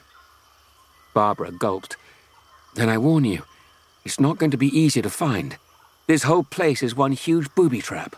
It's full of things like that statue. I've hardly dared move for fear of setting one of them off." "Then we'll have to take it very slowly," said Ian reassuringly. "Over there seems a good place to start." He indicated a wooden door set in a far wall. Testing every step, they threaded their way across the courtyard to the door. They could now see that it led directly into the mansion. The roof had become entirely hidden by trees and creepers. "The vegetation is everywhere," whispered Barbara. "It's almost as if it's trying to get into the house." She recalled the incident with Susan. "Let's find the key and get out of here," said Ian. He tried the door. It was locked. "We'll have to break it down. You stay here. I'll see if I can find some tools." He set off warily across the courtyard. "I saw some iron bars in an alcove by the wall," Barbara called after him. She turned and re-examined the door. It was not in use. Small lichen and fungi were growing at the sides, and a tough sucker plant had forced its way under the bottom edge. She also noticed a window set high up in the wall. It had been punched in by a branch as wide as a man's leg. Barbara turned away from the building and looked for Ian. He had disappeared from sight, but she could hear him somewhere in the far corner of the courtyard. A creaking noise behind her made her jump, but there was nothing to see. A creeper brushed against her shoulder. The creak occurred again. It came from the door. She gave it a push. This time, it swung open. Puzzled, she called for Ian. "I'll be right with you," came his reply. Barbara peered inside the doorway. It opened into a large hallway, dark, airless, and completely bare. A carpet of spongy green moss covered the floor. The walls were thick with vines. The atmosphere was moist and fetid, like a greenhouse. At the far end was a barred door, scarcely visible in the gloom. Intrigued, Barbara took another step. As she did so, there was a swishing noise, and a large net fell on her from the ceiling. She struggled and flailed like a captured fish, but only enmeshed herself more tightly in the strong cords. She stumbled to the floor. The noise of machinery started up. Barbara strained her senses to locate its source. A glint of metal in the half-light above caught her eye. Descending vertically from the ceiling were 6 steel prongs, each honed to a sharp point. She lay directly in their path.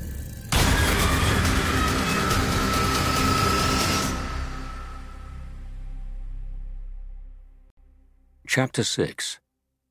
The Whispering Darkness. A terrible scream echoed across the courtyard. Ian grabbed an iron bar from the ground and turned to run from the alcove. The bar caught on something. A hidden wire held it to the floor. He gave a fierce tug. Instantly, an iron grill clanged down over the alcove opening, trapping him inside. "Ian!" Another blood-chilling scream came from the house. Ian scrabbled frantically amongst the pile of rusty garden tools. He found a pickaxe. Thrusting it between the bars of the grill, he began forcing them apart. Barbara tore at the netting in a frenzy. The steel spikes were moving inexorably nearer. "Help me, please!" As she writhed helplessly on the floor, the far door in the hall opened slightly. A human eye observed her through the crack without emotion. Sweating with fear, Ian managed to prise the bars fractionally apart. The needle-sharp prongs were no more than a foot from Barbara's prostrate body. Suddenly, a pair of battered leather boots stepped into her line of vision. The noise of the descending steel spikes ceased. The tips were 3 inches from her face. A querulous voice broke the silence. "Why do you come in search of the key?" "Help me," whispered Barbara, trembling with shock. "Who are you? What is your interest in the key?" "I can't talk to you like this. Let me go." The bed of steel spikes prevented her from seeing her interrogator. "Are you the Vord?" continued the voice, harsh and skeptical. "You do not resemble their race, and yet—" "Arbitan sent us." "That's a lie." "It isn't. He was alone on the island. He couldn't send anyone else." "What proof do you have?" "I don't know. What's happened to Ian? What have you done to him?" There was a pause. "How can you prove Arbitan sent you?" "The travel dial. On my wrist." Barbara held out her arm. The stranger knelt down to unclip the dial, and Barbara caught sight of his face. He was old and wrinkled, with a thin grey beard. She noticed with surprise he wore a hooded robe like Arbitan's. "I shall examine this," he said. "If it is assembled properly with the correct journey program, I shall know you speak the truth. Only Arbitan could have set your complete journey."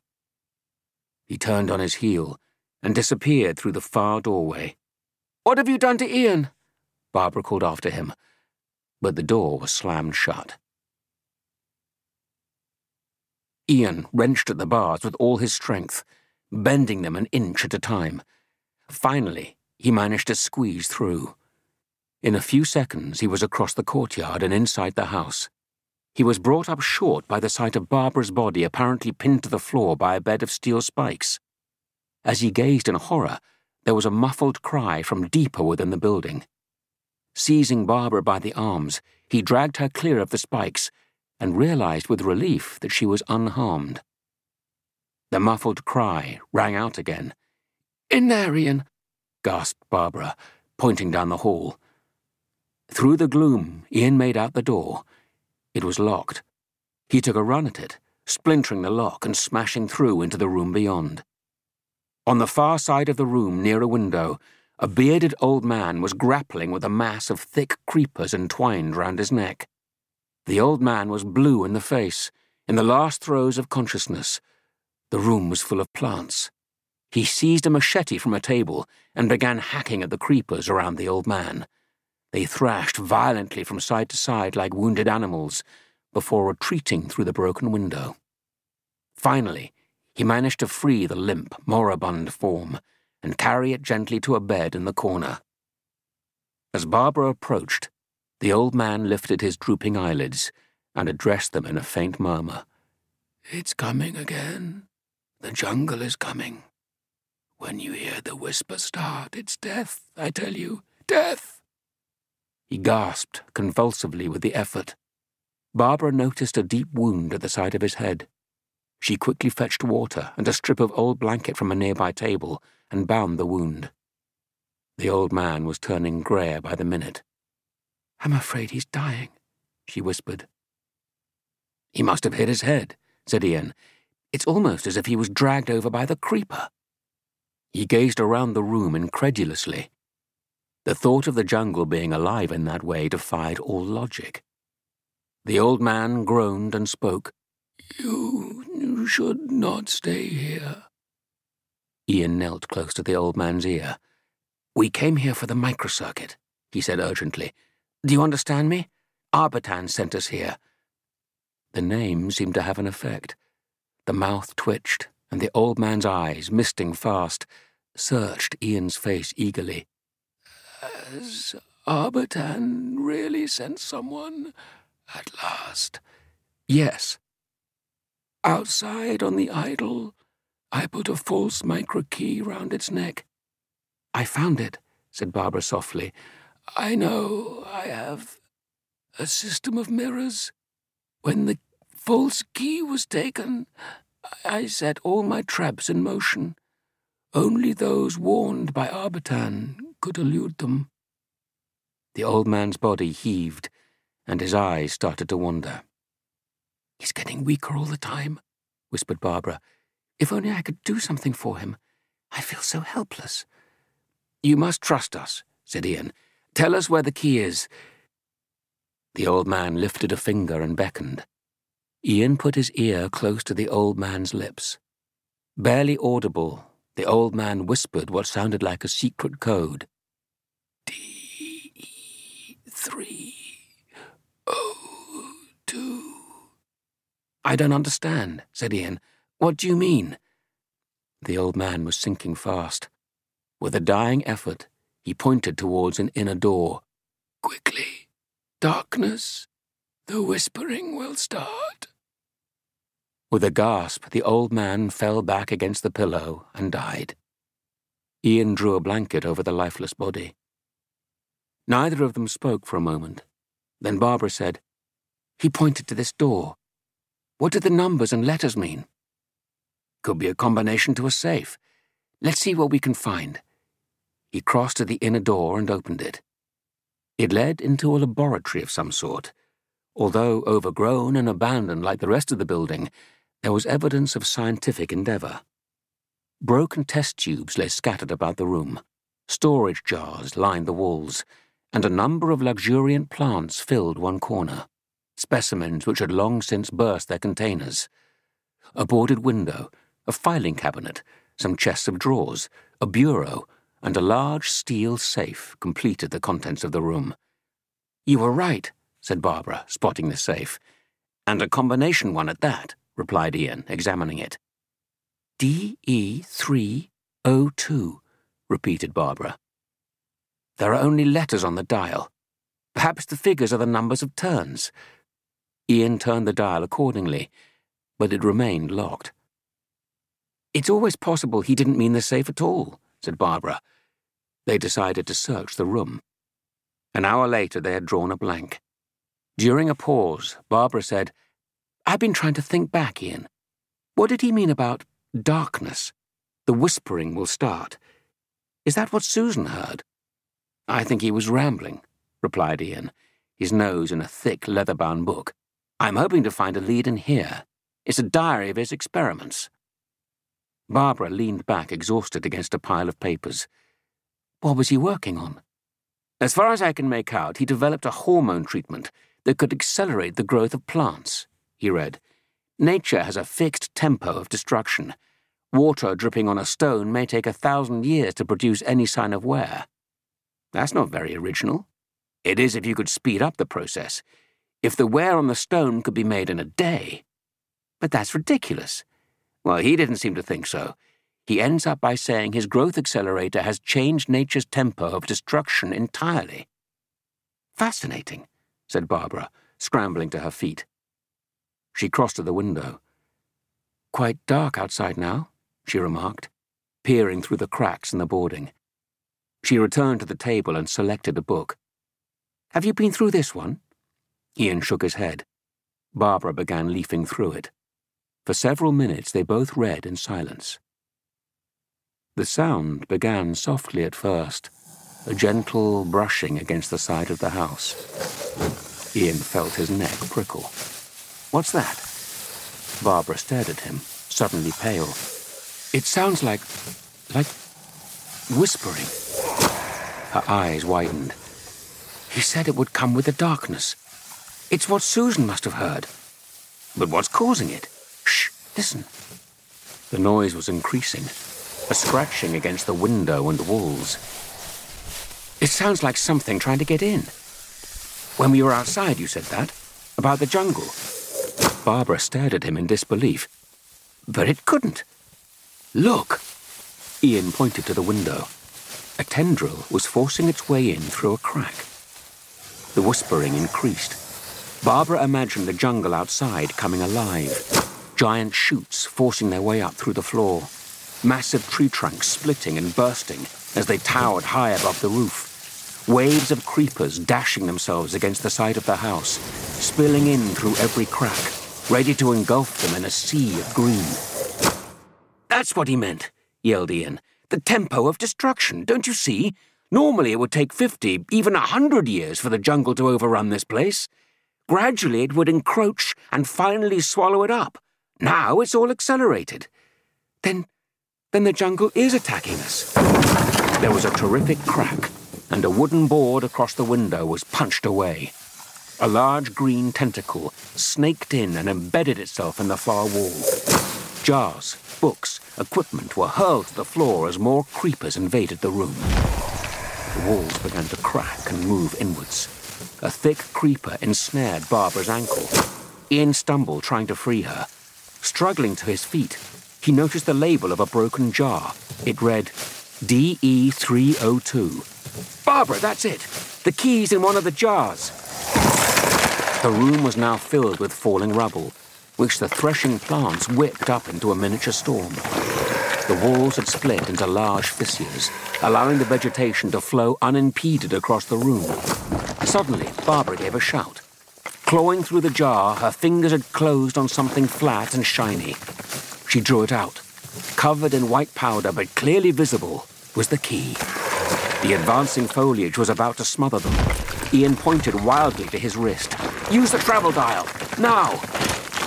As the waving creepers closed over them, Barbara and Ian twisted the dials and vanished.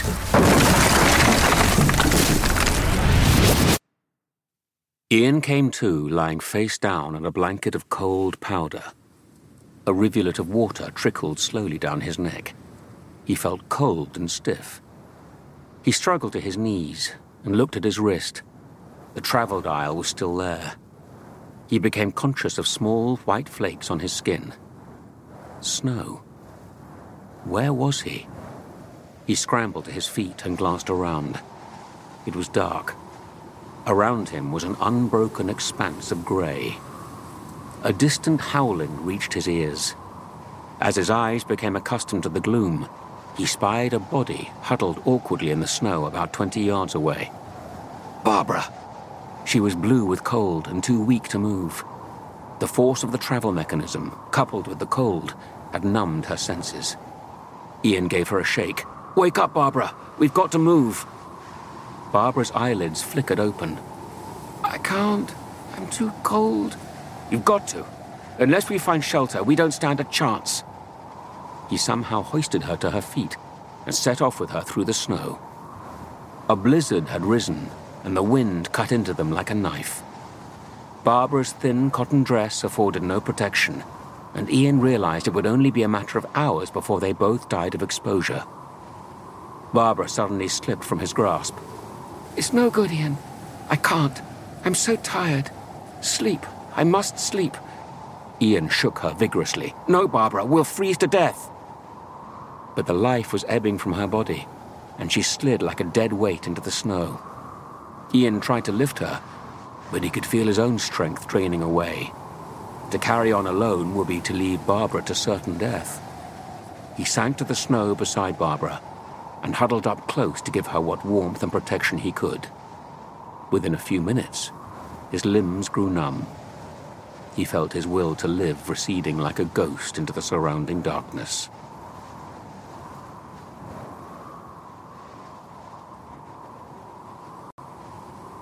Chapter 7. The Snows of Terror. Drugged with cold, Barbara's mind registered a faraway sensation in her left side. She was being dug in the ribs by a hard boot. She opened her eyes. A coarse, hideous face hovered above her. She gave a start, and the lumpen features split into a gap-toothed grin. The nightmarish apparition extended a fur-covered arm and touched Barbara's cheek. Overcome with shock, she slumped back into the snow.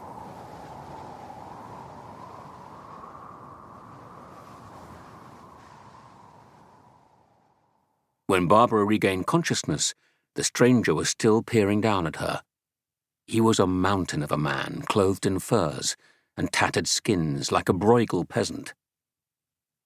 "Don't be afraid," he said gruffly. Barbara sat up. She was lying on a bare bunk covered with furs in what looked like a trapper's hut. Animal pelts were stretched across the walls.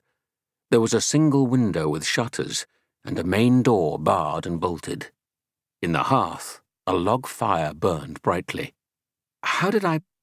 Ian, where's Ian? Your friend is here. The huge stranger gestured to where Ian lay curled asleep in a bundle of skins. Barbara sank back onto the wooden bunk, relieved. Your hands are slightly frostbitten, boomed the giant trapper. Put them in mine. Barbara did as she was bid, and he massaged them slowly between his ham-sized fists. You must help your friend like this, too. Barbara nodded nervously. The stranger gave a toothy grin. You were afraid of me? He thrust his bristly face close to Barbara's. No. Last year, I broke the back of a wolf with my bare hands. He stood up and patted his barrel-shaped chest. I am Vasor. Most men fear me. He pointed at her hands. There, see? The blood is beginning to return. Thank you. I'll get a warm drink for you both. He stepped through a small door leading to a kitchen at the back. Barbara slipped down from her bunk and quickly crossed to Ian. She shook him vigorously. Ian, wake up. Ian opened his eyes and looked around drowsily. Where are we? I don't know. I don't even know how we got here. Vasor entered with 2 bowls of broth. Ah, you're awake. Good. Here, drink this. Ian took the bowl and eyed the huge stranger with surprise. The hot liquid warmed his stomach. He turned to the big man. Do we have to thank you for saving us on the mountains? Vasor shrugged his massive shoulders. I found you when I was resetting my traps. Then he added, It was a difficult journey getting you back here to the hut. We would have frozen to death, said Barbara. The wolves would have eaten you first. Wolves? Yes. There are more than ever this winter. I've counted 12 packs, a score in each. They're hungry. They're even raiding the villages at night. Are we in a village? Ventured Barbara. No. The nearest is 3 miles away. I stay out here to look after my traps. We're grateful to you for finding us before the wolves, said Ian. Vasor nodded. One of you would have died anyway if it hadn't been for the stranger.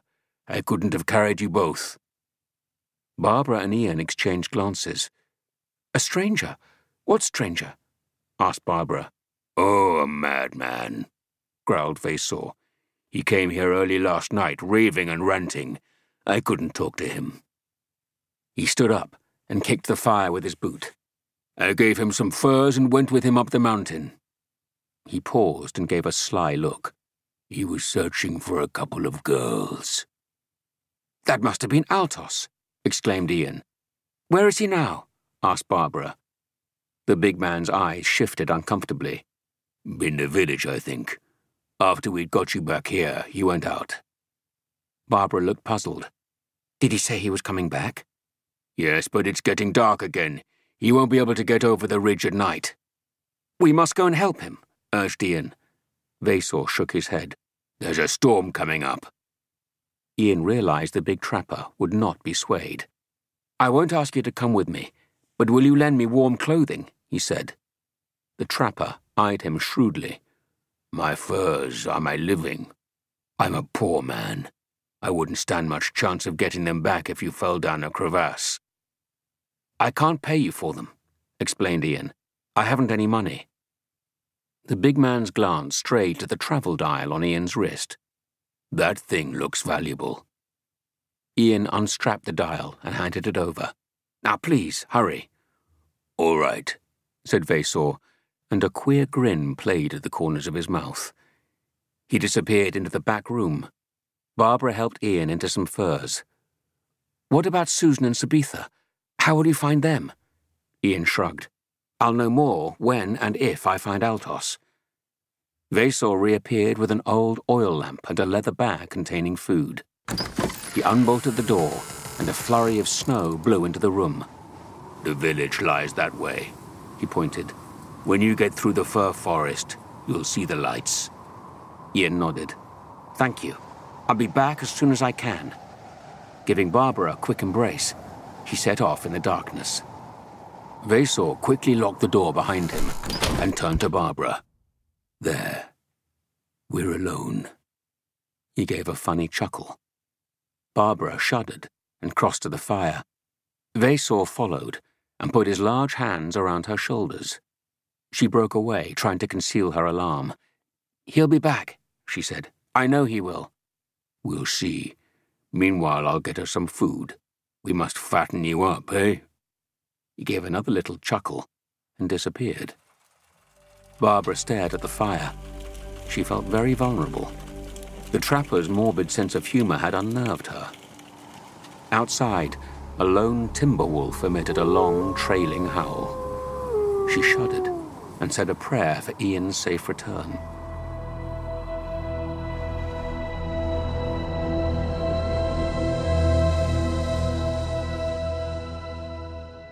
Ian lowered his head against the wind.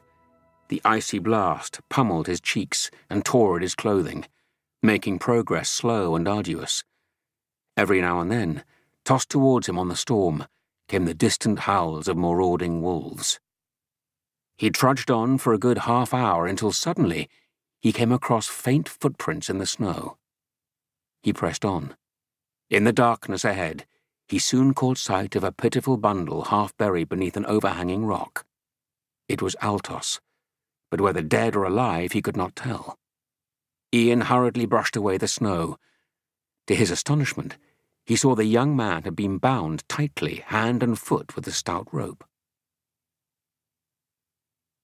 Barbara had finished her meal and pushed her empty bowl aside. There was an embarrassed pause. In the silence, she could clearly hear the noise of baying wolves on the mountainside. "They sound so close," she said at last. "You're safe here," grunted the big man. "That door will keep anything out. Or in." He gave a cunning glance at Barbara from beneath his bushy eyebrows. She turned away. Vasor rose from the table brusquely. "You clear those." He pointed at the bread and salt. He swept up the dirty bowls and took them into the kitchen.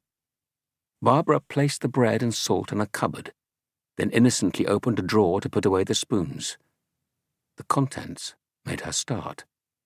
Lying inside were 3 travel dials, the doctor's ring, and Sabitha's chain with the keys. "What are you doing in that drawer?" Barbara span round.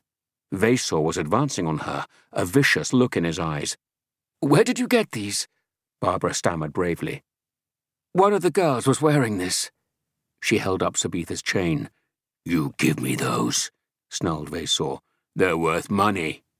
He snatched the valuables from her. Shaking, Barbara retreated. "Where did you get them?" "There's a cave on the mountain where I store my traps. I found 2 girls hiding there." "Then they're alive." "They may be." The big man scowled. "That was yesterday. I gave them food and flint in return for these. I left them there." Barbara studied his ugly features, uncertain if he was telling the truth. "Why didn't you bring them back?" "I can't afford to look after every fool that gets lost on the mountains." "What about Altos, the young man?" "He forced me to go up the mountain to look for these girls. Instead, we found you. When we brought you back here, he wanted to go out again." Barbara coolly faced him. "I don't believe you. You stole those things." "Oh, did I?" The trapper took a threatening pace forward. "They might have given you the wrist bracelet, but Sabitha would never have parted with the keys and chain." An awful thought struck her. "You didn't kill them." Vasor chuckled. "You don't kill anybody in this country.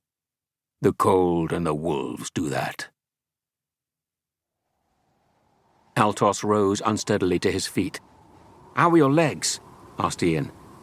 "I should be able to walk in a minute or 2. "Who tied you up?" "The trapper." "But he rescued us." "Only because I forced him to. He's ruthless." Ian grew pale.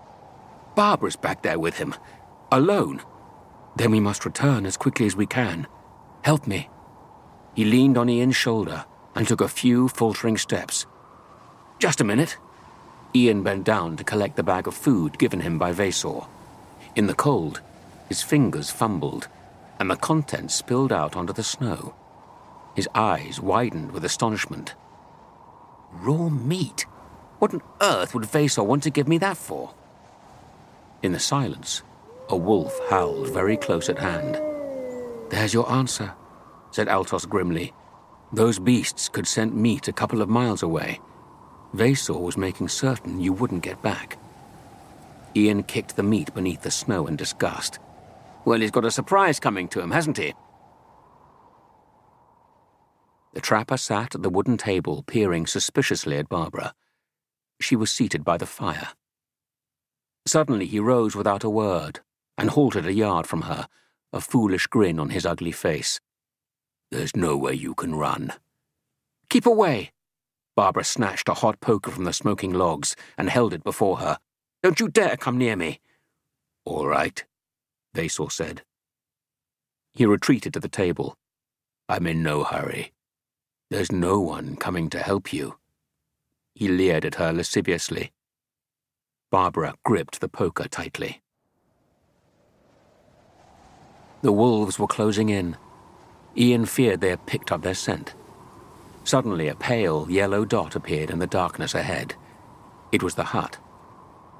Another quarter of a mile, Ian yelled above the wind. We'll have to run. Altos! I'll try. The two men broke into a jog. Behind them, they could hear the scuffling pack homing in for the kill. Barbara thought she heard a sound. Her glance flicked hopefully to the door. In that instant, Vasor leapt. For one so large, he moved with astonishing speed. He swept the wooden table aside and was almost on her before Barbara pulled a chair into his path and darted to the opposite corner of the room. Vasor hurled the chair aside and advanced nearer. Barbara grabbed a plate and heaved it full into his face. It broke across his nose, shattering into small pieces. Vasor brushed it off like a fly. He lurched towards her again. Cornered, she aimed a blow with the poker, but he caught her arm easily and twisted it from her grip. A hand like a ham bone seized Barbara by the neck and slammed her against the wall, knocking the breath from her body. Then fingers like steel pincers bit into her throat, slowly throttling her.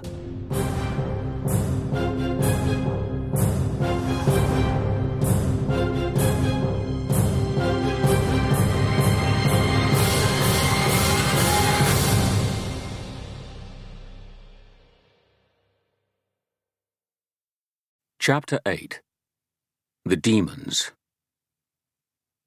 A thunderous hammering on the door of the hut momentarily distracted the trapper. In that instant, Barbara jerked her neck free and squirmed away. She flew to the door and shot back one of the bolts. Vasor hurled himself on her again. Pressed between his enormous bulk and the door, she thought she would suffocate. In a desperate effort, she wriggled beneath him and aimed a hefty kick at his shins. He clutched his leg, and Barbara shoved him off balance. She quickly released the remaining bolt. As Vasor staggered to his feet, Ian crashed into the big man, knocking his head against the wall. Dazed and outnumbered, the big man decided to offer no further resistance. Ian turned to Barbara. You all right? Barbara nodded. The girls are safe too, she gasped. They're in a cave in the mountain. I meant them no harm, said Valor. I swear it. I gave them food and flint to light a fire. Altos advanced on the trapper. You treacherous— No, Altos, said Ian, stepping between them. We want him unharmed. He's going to show us where the cave is. For the first time, a look of fear appeared in the big man's eyes. Susan bent over a pile of ashes and blew hard several times. There was no response and she soon gave up. It doesn't matter, said Sabitha. There was hardly any wood left. The two girls looked at one another despondently. They were huddled in a gloomy cavern deep in the mountainside. At last, Susan said, There's no point in us waiting here. We must go out and take a chance. In these clothes, we wouldn't last an hour. How long do you think we'll last here without any fire? Susan walked towards one of several tunnels which led into the cavern. That wasn't the way we came in, said Sabitha. It was the opening on the right. Susan halted. I could have sworn it was this one. She studied the various entrances, trying to visualize how the trapper had brought them in. Well, if you're certain, said Sabitha. I thought I was certain. You've made me doubtful now. Come on, let's try it, urged Sabitha finally. They set off down the tunnel. Ian decided to wait for dawn before setting out for the mountain. Vasor provided hot food and drink and some extra furs for Altos and Barbara. Then, just before light, the four of them left the hut and struck out across the snow. The blizzard had died away and the morning air was crisp and clear. They trudged in silence for an hour. Vasor seemed increasingly nervous as they neared the mountain. How much further? Asked Ian. Just beyond the next ridge. Vasor turned to Ian. When I get there, can I go back? A troubled look appeared on the trapper's face. You're getting no promises out of me, replied Ian. Come on. He prodded Vasor in the back. Grudgingly, the big man set off again. Susan and Sabitha felt their way gingerly along a narrow tunnel. The walls and roof were lined with patches of ice. Susan could not help feeling they were moving deeper into the mountain instead of towards the surface. Her suspicions were confirmed when they rounded the next bend and ran into a blank wall of rock. I'm sorry, Sabitha. The blonde girl took her hand. It's not your fault. We'll retrace our steps. Come on. She led Susan gently back down the tunnel. Ian and the others reached the lee of the mountain. The trapper led them through a narrow chine which snaked into the mountain itself. It brought them to a tunnel. Vasor guided them into it, his oil lamp casting yellow shadows on the rough walls. After about eventually 20 minutes, the tunnel opened into a large empty cavern. They're not here, said Ian grimly. Vasor knelt beside a pile of grey cinders. There's been a fire. He glanced slyly at Ian. I told you I helped them. Ian rubbed the ash between his fingers. They can't have been gone long. Is there another way out of these caves? Asked Barbara. Vasor hesitated. No. The way we came is the only exit from the mountain. Altos crossed to the far side of the cave and peered down the various openings. How far do these tunnels go? He asked. Right through the mountain. They must have gone in deeper, said Ian. Lead on, Vasor. The big man's face filled with alarm. No, we mustn't. There are demons in there. I cannot go on. I'm not asking you, Vasor. I'm telling you. Now move. Vasor glanced wildly about him. Clearly some deep-rooted fear had taken hold of him. Finally he muttered something under his breath and set off down one of the openings. The others followed warily. Susan halted. It's no use. We're going deeper into the mountain. Her voice echoed plaintively along the rocky tunnel. If we keep going, we must find a way out, urged Sabitha. They continued on. The path suddenly ran out onto a broad ledge. They had arrived at a deep crevasse, perhaps once an ancient subterranean river or glacier running under the mountain. The chasm was at least 20 feet wide.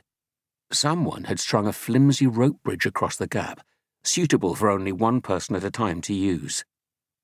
Susan tested the bridge warily. Is it safe? I think so. Holding firmly onto the supporting ropes, Susan began to inch her way across. Don't look down, warned Sabitha. An icy draft of air rose from the chasm below, causing the bridge to sway from side to side.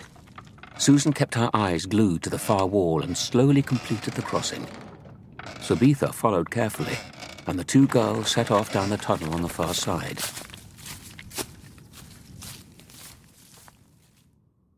Vasor tugged at Ian's sleeve. Please, we mustn't go on. I told you the truth when I said there were demons here. He glanced over his shoulder nervously. There are men who have seen them. Well, who knows? Replied Ian. You might see them too. He prodded Vasor's broad back. Keep moving. The trapper gave him an evil look and moved off reluctantly. As they rounded the next bend, Altos gave a cry. Before them stretched the underground chasm spanned by the rope bridge. Ian stepped forward and examined it. If they went carefully, it will probably hold. He began organizing the crossing. Vasor stood apart, silently eyeing the bridge. Susan and Sabitha had almost given up hope of finding their way out, when suddenly they came upon a wide, vaulted chamber. At its center stood a large rectangular block of ice about 12 feet square. The girls approached it with awe. Its surface was perfectly smooth and was transparent to a depth of several feet. Susan walked admiringly around it, then peered inside. She let out a scream of horror. A human face, pale and contorted, was staring at her from within the ice. A few moments later, Susan and Sabitha hurtled out of the tunnel on the far side of the chasm and knocked into Altos and Barbara, who had crossed over.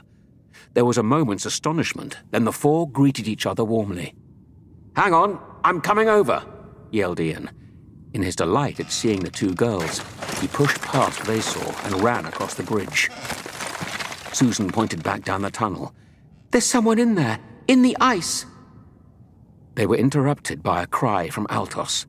Vasor was hacking through the rope supporting the bridge on the far side. Ian leapt onto the bridge. As he did so, Vasor aimed a final blow and the remaining rope parted. The bridge plunged into the chasm, with Ian still hanging on it. Miraculously, he maintained his grip as the flimsy structure smashed against the side of the crevasse. Barbara and Altos looked on helplessly as he dangled over the yawning drop.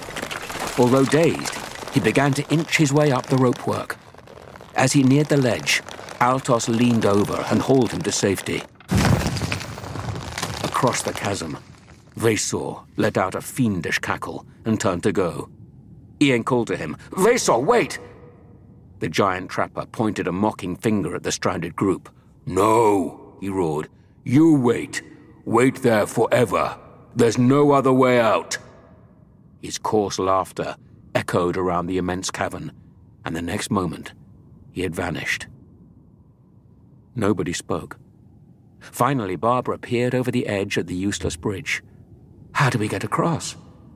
Ian, angry with himself, said, "I don't know. It's too wide to jump." "Maybe we can find some planks and logs and lay them across." The likelihood of finding the right materials was so remote as to be laughable. But what else could they do? It was just possible that whoever built the bridge may have left something lying about. They entered the tunnel. The entrance was narrow and sloped downwards beneath a massive lintel of solid ice. As they stepped through, there was a loud creak. They peered upwards into the gloom. The lintel of ice, which must have weighed several tons, was supported at one end by a piece of rock wedged into the wall. "Keep down as you go under," said Ian to the others. Several minutes later, they arrived in the large chamber. Ian hurried forward to examine the ice block. After a moment, he beckoned Susan over. "Is this what you saw?" Susan peered into the ice. Frozen deep at its core were 4 figures, armed and helmeted like ancient warriors. Their faces were strangely distorted by the refracted light. She nodded. "They seem so lifelike." "They must be the demons that Vasor talked about," said Ian. Sabitha suddenly pointed excitedly. "Look, it's the key!" Above the warrior's head, locked into the ice, was a small square rock. On it was the microcircuit. "Guarded by 4 dead warriors," said Ian. Barbara called out, "There's a pipe here with a valve or something." She gave it a twist. There was a faint gurgling noise. "It's melting," remarked Susan, pointing to the block of ice. Water had begun to drip from the sides. "While we're waiting, let's see what we can do about the bridge," suggested Ian. Half an hour later, he and Altos had managed to prise 2 very long icicles from the roof of the chamber and dragged them to the chasm's edge. They lashed them together with rope from the bridge and slid them carefully across the gap until they lodged on the other side. "With any luck, they'll freeze together," said Ian. but we'll need some more to pack in at the sides.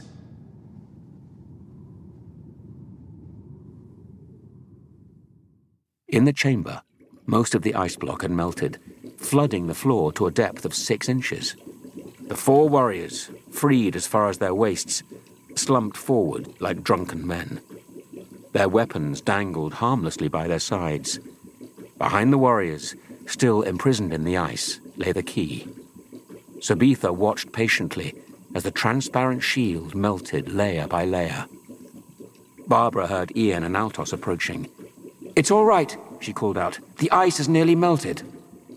The 2 men arrived in time to see Sabitha pick her way through the fallen slabs and remove the key. She turned and beamed at them, her face radiant with joy. "Ian," called out Susan, "look at these weapons." She was examining one of the warriors. "I wouldn't like to come across him in a battle." She bent down to get a closer look. The face, deathly pale like sculpted alabaster, stared unseeing at the floor. Gingerly, Susan fingered his resplendent tunic and tested the razor-sharp edge of his sword. As she turned away, her heart missed a beat. Had she caught a movement in the warrior's eye? She looked again. His knuckles were tightening about the hilt of his sword. Susan stood rooted to the spot as the warrior's head screwed slowly round to face her. She screamed, "He's alive! He's alive!" Ian looked up and saw the 4 warriors rising from the ice like ghosts. "Get out of here! Run!" They raced for the exit. The warriors, stiff and cumbersome, lurched menacingly after them.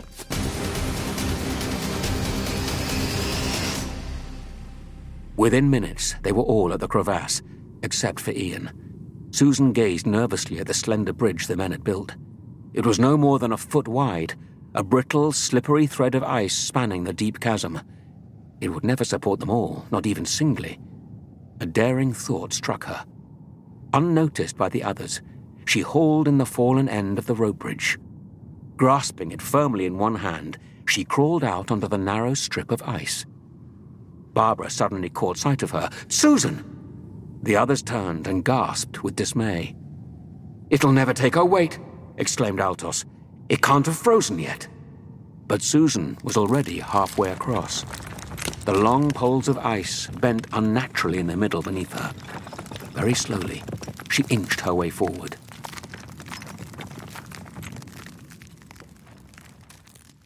Ian reached the narrow gap surmounted by the large hanging lintel. He broke off a long, pointed stalactite and levered away the small rock supporting the lintel. The great mass of ice thudded to the floor with a boom, blocking the tunnel. Then, gripping the stalactite as a club, he waited. Susan was 3 feet from the far side of the crevasse when she felt the bridge give way. She hurled herself across the remaining gap. Her fingers clawed desperately at the rim of the chasm. For one agonizing moment, it seemed she was slithering to her death. But she dug her fingernails into the icy surface and slowly pulled herself to safety. Then she hauled the broken end of the rope bridge and secured it firmly around the retaining pillar. A sharp blade thudded through the ice, nearly slicing off Ian's shoulder, and the head of the leading warrior burst through. Ian dealt him a fierce blow with his ice club. The makeshift weapon shattered into tiny pieces. The others were safely over the bridge when Ian raced into view. Altos held the rope steady as Ian plunged recklessly across. "Right, you carry on," yelled Ian. "I'll catch you up." Altos hurriedly shepherded the girls away. Ian began untying the holding ropes just as the leading warrior appeared. Wielding an enormous broadsword, he waded onto the bridge. He was almost across when Ian unfastened the last rope, and the bridge swung into the crevasse. The soldier plummeted to his death, screaming. Ian hurried off. The remaining warriors began hacking at the icy walls to construct another bridge.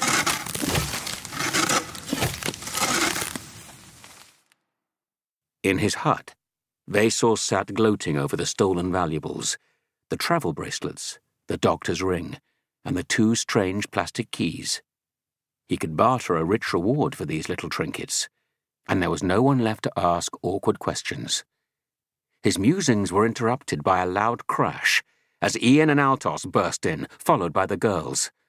Amazement, alarm, and fear animated Vesor's face in quick succession. "We've come to collect our things, Vesor," announced Ian boldly.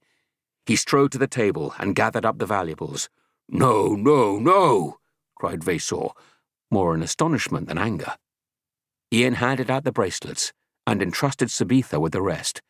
"Now we can keep our date with the doctor." Bewildered by the sudden turn of events, Vesor decided to escape. He sidled towards the open door, but quickly withdrew, his eyes crazed with terror. "The devils from the mountain! They're coming here!" He slammed the door and drove home the bolts. "I'm afraid you'll have to entertain them alone, Vesor," said Ian dryly. An axe blade bit through the door. Vesor, emboldened by terror, drew his knife. "You'll stay, or I'll kill her." He grabbed Susan. The others stood powerless as he placed the knife at her throat.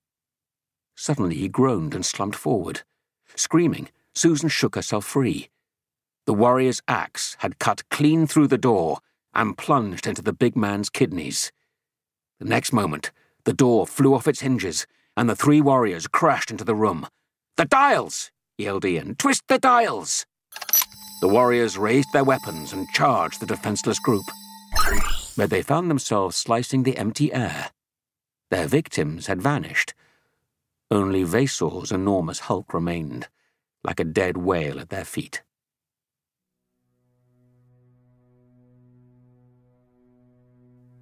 Ian materialized alone in a bare, windowless corridor. Immediately in front of him stood a solid metal door slightly ajar. He stepped forward and peered through. Inside was a small room, also windowless. The iron door provided the only entry to the room, which seemed to be underground. The walls were hung with ornamental antique weapons, and in the center stood 4 glass display cases, like those found in museums. Lying in front of the nearest case was the body of a young man. Ian bent down to examine him. There was a deep wound on the man's forehead, but no other sign of injury. He wore a black military uniform and looked like a guard of some sort. Beside him on the floor lay a large spiked mace. Ian picked it up and studied it. It seemed the likely murder weapon. He replaced it beside the body. His attention was then caught by the contents of the nearest display case. Mounted on black velvet beneath the glass was the 4th key of Marinus. At that moment, he heard a slight movement behind him. Before he could turn, a heavy object smashed violently against the back of his skull, and he fell to the floor, unconscious. The unseen attacker broke the glass display case and swiftly removed the key. There was a clang of alarm bells. The figure retreated into the corridor and closed the iron door, locking Ian and the dead body inside.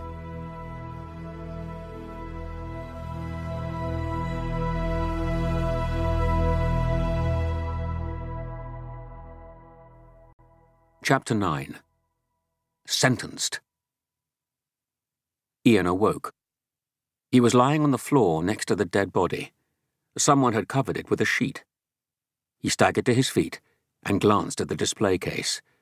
An ugly hole in the glass marked where the key had lain. A voice behind him said, "Do you want to tell me where you've hidden it?" The speaker was seated on a chair near the door. He wore an immaculate black uniform, officer's boots, and a wide leather belt with gun holster. He was about 25 years of age, clean-shaven with short, smoothly brushed hair. "Who are you?" asked Ian, taken aback. "My name is Taron." The stranger spoke in cultured, clipped tones.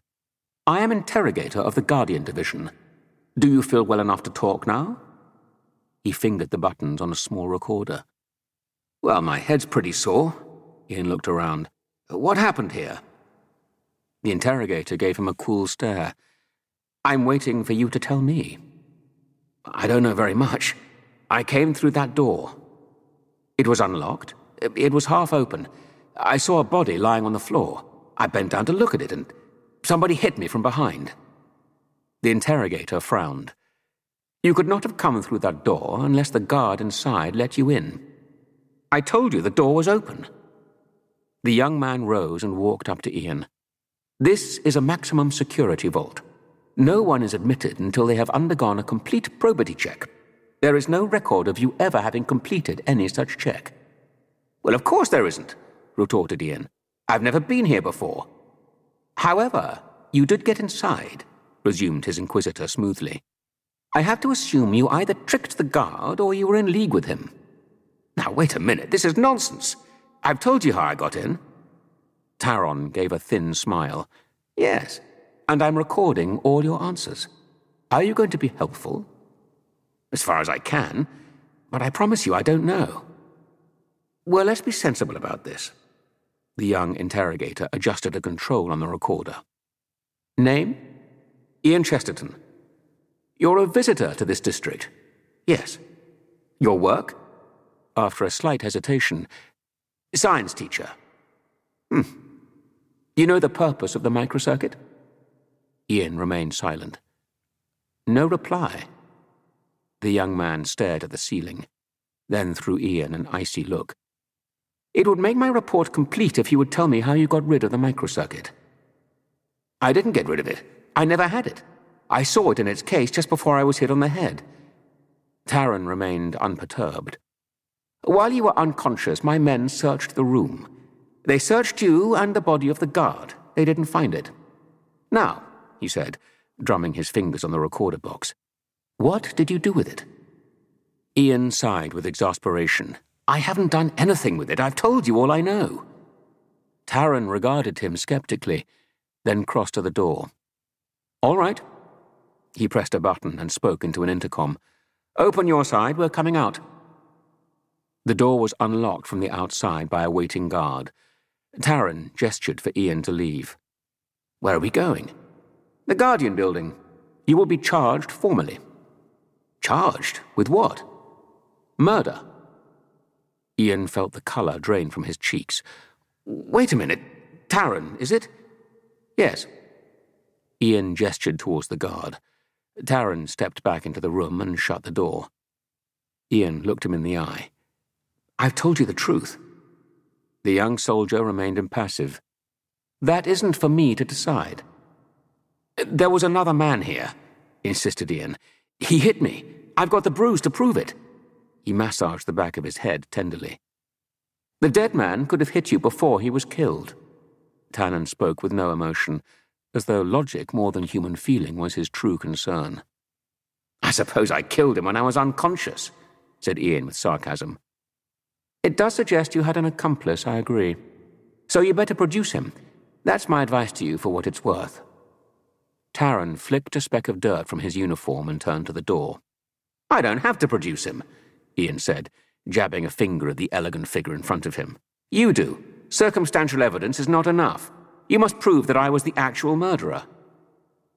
The Inquisitor's hard gaze fell upon him. "That is contrary to our legal system." "What?" "You are already guilty of this crime. The burden of defense is entirely yours. You must prove beyond any shadow of doubt that you are innocent. Otherwise—" He looked down at his slender, manicured hands. "Yes?" "You'll die." Ian turned pale. "If you take my advice, we'll get someone to speak for you at the tribunal. Do you know anybody in the city?"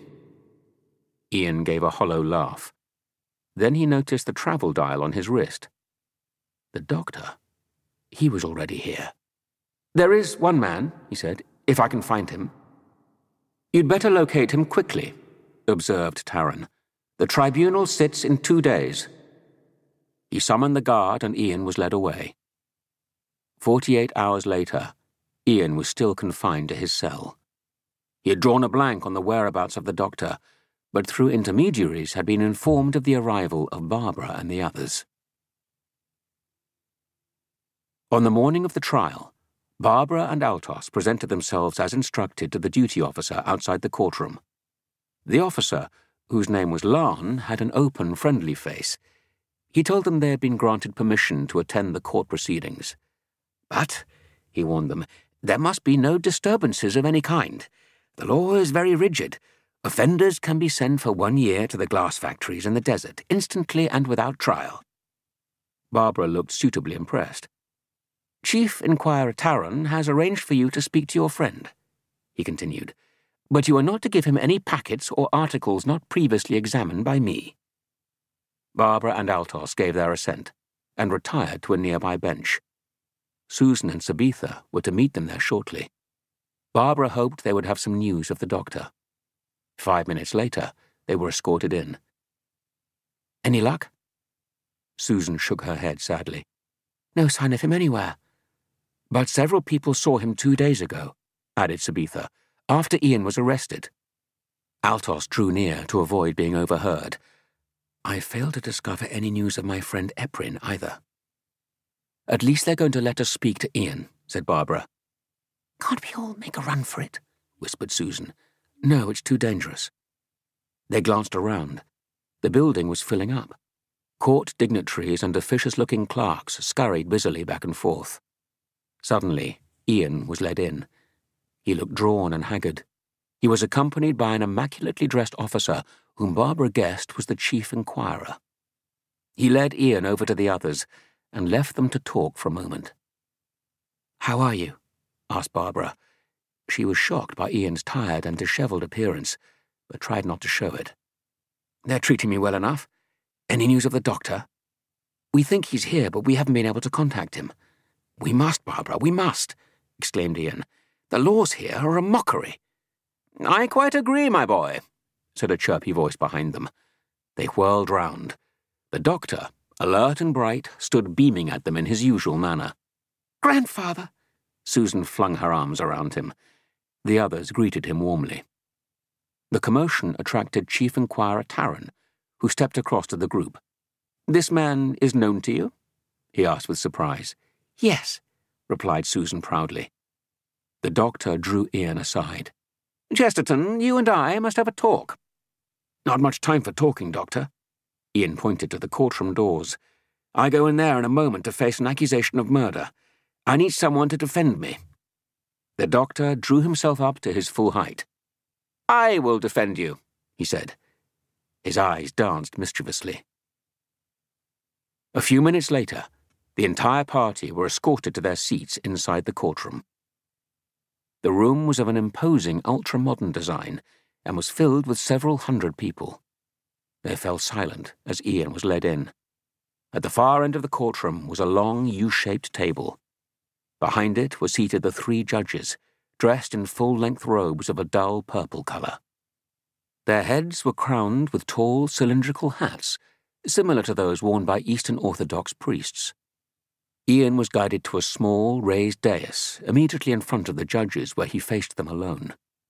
Curving past him to his right and left, ran the long arms of the U so that defence and prosecution counsels, seated at either end, were not within his line of vision. The doctor was led to the left-hand end where a carved shield lay on the table before him. The prosecuting counsel, a tall, grey-faced man with a supercilious look, was already in position. Before him on the table lay an ornamental axe. Symbol of attack, thought the doctor. Barbara and the others were positioned in the front row of spectators. A few paces ahead of them, in a neutral position, sat Taran, the chief inquirer. The middle judge, the most senior, cleared his throat and read from a paper in serious tones. Our decision on the report by Chief Inquirer Taran is that the prisoner, Ian Chesterton, is guilty of murder, and that his sentence is death, the said sentence to be administered 3 days after the end of this hearing, unless— He paused and glanced towards the doctor. The representative for the accused can show positive proof why the execution should not be carried out. Barbara looked along the row at Susan and the others. They sat pale and still. The judge continued, addressing the doctor. Representative for the defence, you have a grave duty. You have offered your services in this matter which complies with the laws of the City of Millennium, in that any person may speak on behalf of another. Are you acquainted with our laws? I have made some study of them, replied the doctor modestly. Every latitude will be allowed to you, and if you are at fault, I will give you directions." The doctor gave a polite nod. "Thank you." The judge then called upon the representative for the court, Eisen, to outline the case for the prosecution. The tall lawyer rose to his feet, and in an arrogant, drawling voice outlined his case to the court. During his peroration, which took about 30 minutes, Ian stood motionless, head lowered. Only once, when Eisen pointed an accusing finger at him and used the word murderer, did Ian turn and give him a cold, hard stare. When he had finished, the judge said, "Representative for the court, Eisen has stated his facts. You may reply." He nodded to the doctor. The doctor stood and faced the court. "I cannot defend a man when I have not considered every aspect of the case," he announced confidently. "I ask for time to examine witnesses, read copies of statements, and prepare my defense." He sat down abruptly. A ripple of surprise ran through the spectators. Eisen leapt to his feet. "I object most strongly," he protested. "The demand is reasonable in itself," remarked the judge. "The crime of murder in Millennium is unusual." He consulted his fellow judges in a low whisper, then addressed the doctor. "I grant you 2 days." The 3 judges rose and left the courtroom. Eisen crossed the well of the court and shook the doctor's hand. "I congratulate you," he said coldly. "Thank you. It will not alter the outcome." "We shall see." The doctor gave him a penetrating look. Eisen bowed courteously and walked away. Ian descended from the dais and patted the doctor on the back. "Well done." "I've been studying their law ever since I heard Eprin had been murdered," replied the doctor quietly. "Eprin?" Altos caught the name as he approached and turned pale. "My friend." The doctor nodded sadly. "Yes, I met him. We arranged to steal the microcircuit as soon as you arrived.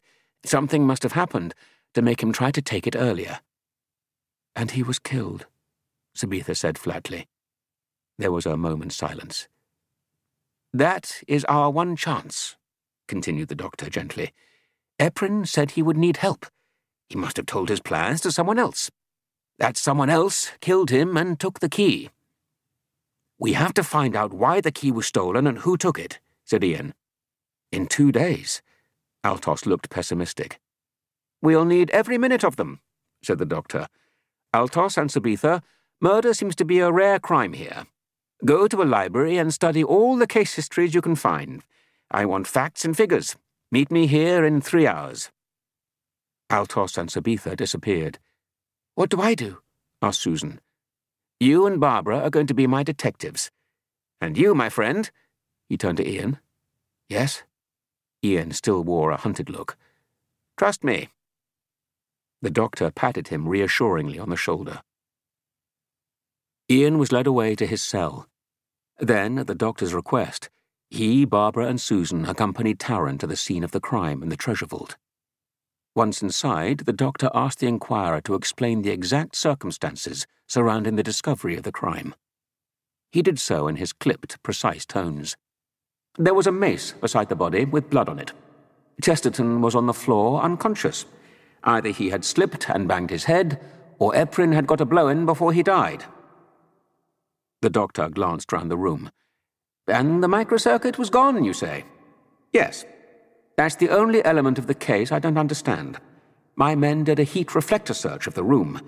It is absolutely certain that the circuit is not in here. It is equally certain that it has not been taken from here." The chief inquirer shrugged, as though he, for one, saw no point in pursuing the matter further.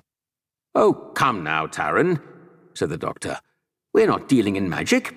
It's obvious that the circuit must have been taken from the room." "No. Every person that came in here was checked by the Orza ray scanners as they went out. If anyone had the circuit on them, the scanner would have detected it." He smiled complacently. "What if the murderer had hidden it on the body of the dead man?" asked Susan. "He has been searched. It wasn't there." The doctor glanced down at the floor. A chalked outline now marked the spot where the body had lain. His gaze shifted to the broken display case. "Tell me exactly what happened after the alarm bell sounded," he said. Taran gave a rather bored look and continued. "Well, the relief guard was the first to reach the outside of the door. He was joined almost at once by the security controller and a guardian who was on patrol. When I arrived, the door was open and, well, you know what we found inside." "But that's fantastic," exclaimed Susan. "The circuit couldn't vanish into thin air." "Precisely," snapped the doctor. "And I fancy that when we discover its location, we will also discover the identity of the real murderer." "We know the murderer," observed Taran dryly. "It was Chesterton." The doctor smiled politely. "Mr. Taran, I wonder if you'd be good enough to leave us alone for a few minutes. We'd like to discuss a few aspects of this matter between ourselves, The young man stared at the doctor's smiling but determined face. "Very well." He bowed and left. Barbara pounced on the doctor. "Any ideas?" The doctor scrutinized the ceiling. His fingers played with the lapels of his coat. "Well?" "Well, what?" "Have you any idea how the circuit got out of here?" The doctor's piercing blue eyes fixed themselves on Barbara. "Oh, that? Elementary. Elementary." He waved a hand dismissively. "You know," cried Susan. "Where?" "Oh, all in good time." The doctor grinned secretively. "What's more important? I think I know who did the killing." Chapter 10. The Mystery of the Locked Room. "Who?" asked Susan in astonishment. "Ah." Barbara eyed the doctor suspiciously. "How do you know? Taran's been working at it all day. You've only been here 5 minutes." The doctor sniffed contemptuously. "Taran has never doubted that Chesterton was guilty. Grave error, very grave." "Whereas," began Susan tentatively, "we know he's innocent." "Precisely, my child. But," he raised a forefinger dramatically, "somebody committed the murder. So, we know there must have been a third man in this room. We'll come to how he got inside in a moment. But let's assume he was hiding here." He crossed and stood behind the open door. "Now, Barbara, imagine for a second that you are Chesterton. Stand here." He placed Barbara in the doorway. "Now, you look inside. You see a body on the floor." "I'll be the body," said Susan. She lay down near the display case. The doctor turned to Barbara. "Now, what do you do?" Barbara, flustered, said, "Well, I'd go to see if I could help." "Good, good. Then do it." Barbara cautiously approached the body in front of the shattered display case. "There's a weapon beside the body," instructed the doctor. "Would you examine it?" Barbara paused. "I might. Yes, I suppose I would." She knelt down beside Susan and picked up the imaginary weapon. "You look up," continued the doctor.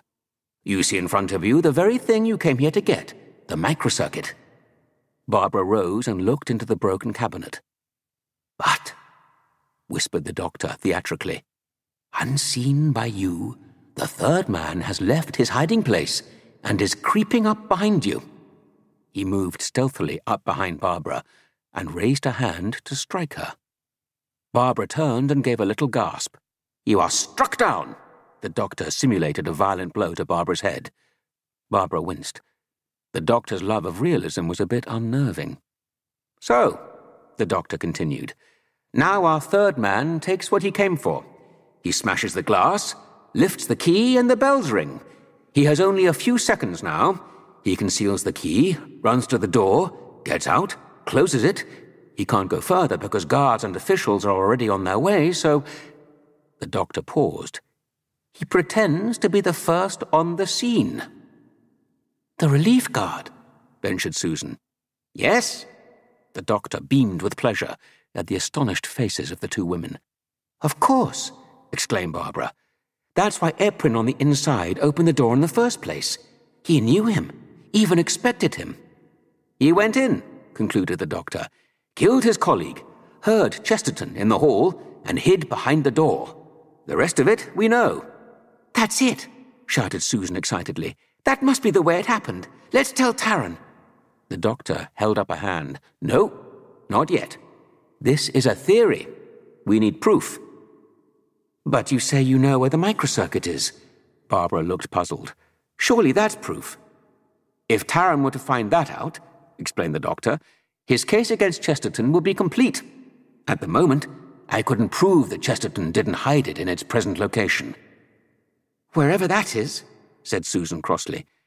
She was annoyed with the doctor for not telling them. So what are we going to do? Asked Barbara. The doctor addressed them both conspiratorially.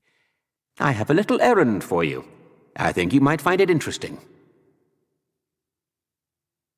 Altos and Sabitha spent the best part of the day in the city's legal archives. After informing the doctor of their researches, they visited Ian in his cell. They told him of the doctor's theory concerning the second guard, whose name, apparently, was Adon. When they had finished, Ian nodded thoughtfully. He recollected the expression on the guard's face when he and Taran had first emerged from the treasure vault on the day of the murder. The man had seemed more than normally interested in their conversation. Sabitha then explained that Barbara and Susan had gone to interview him. You mean to tell me the doctor has sent those two off to talk to a possible murderer? Sabitha nodded. Ian leapt to his feet. I hate being caged up like this, he snapped. I'm so absolutely helpless. He banged the wall with his fist. Sabitha and I have prepared a string of case histories for the doctor, said Altos optimistically. Ian glanced up sharply. I know the laws seem strange, said Sabitha in her gentle, firm voice, but you must remember that when the keys were removed from the conscience, people had to make their own rules again. Has any man escaped from a charge of murder? No, but the scales are evenly divided. Altos looked at him steadily. Ian relaxed a fraction. Well, I hope the doctor manages to tip them in my favor, he said.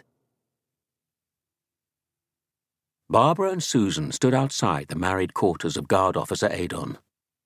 They were on the upper floor of a large, functional block of apartments. They pressed the bell. The door was opened by a pretty woman in her mid-20s. She wore a simple, flowing robe, and her hair was swept up in an elaborate chignon. She had quick, intelligent eyes and a firm mouth. Barbara imagined a strong personality lay beneath a gentle facade. The woman welcomed them amiably and led them into a large but plain living room with a few pieces of modern-looking furniture.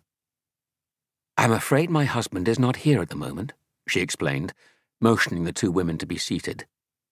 Barbara showed her disappointment. I had hoped to talk to him, she said. I thought he might have some facts that had been overlooked. The woman smiled at Barbara sympathetically.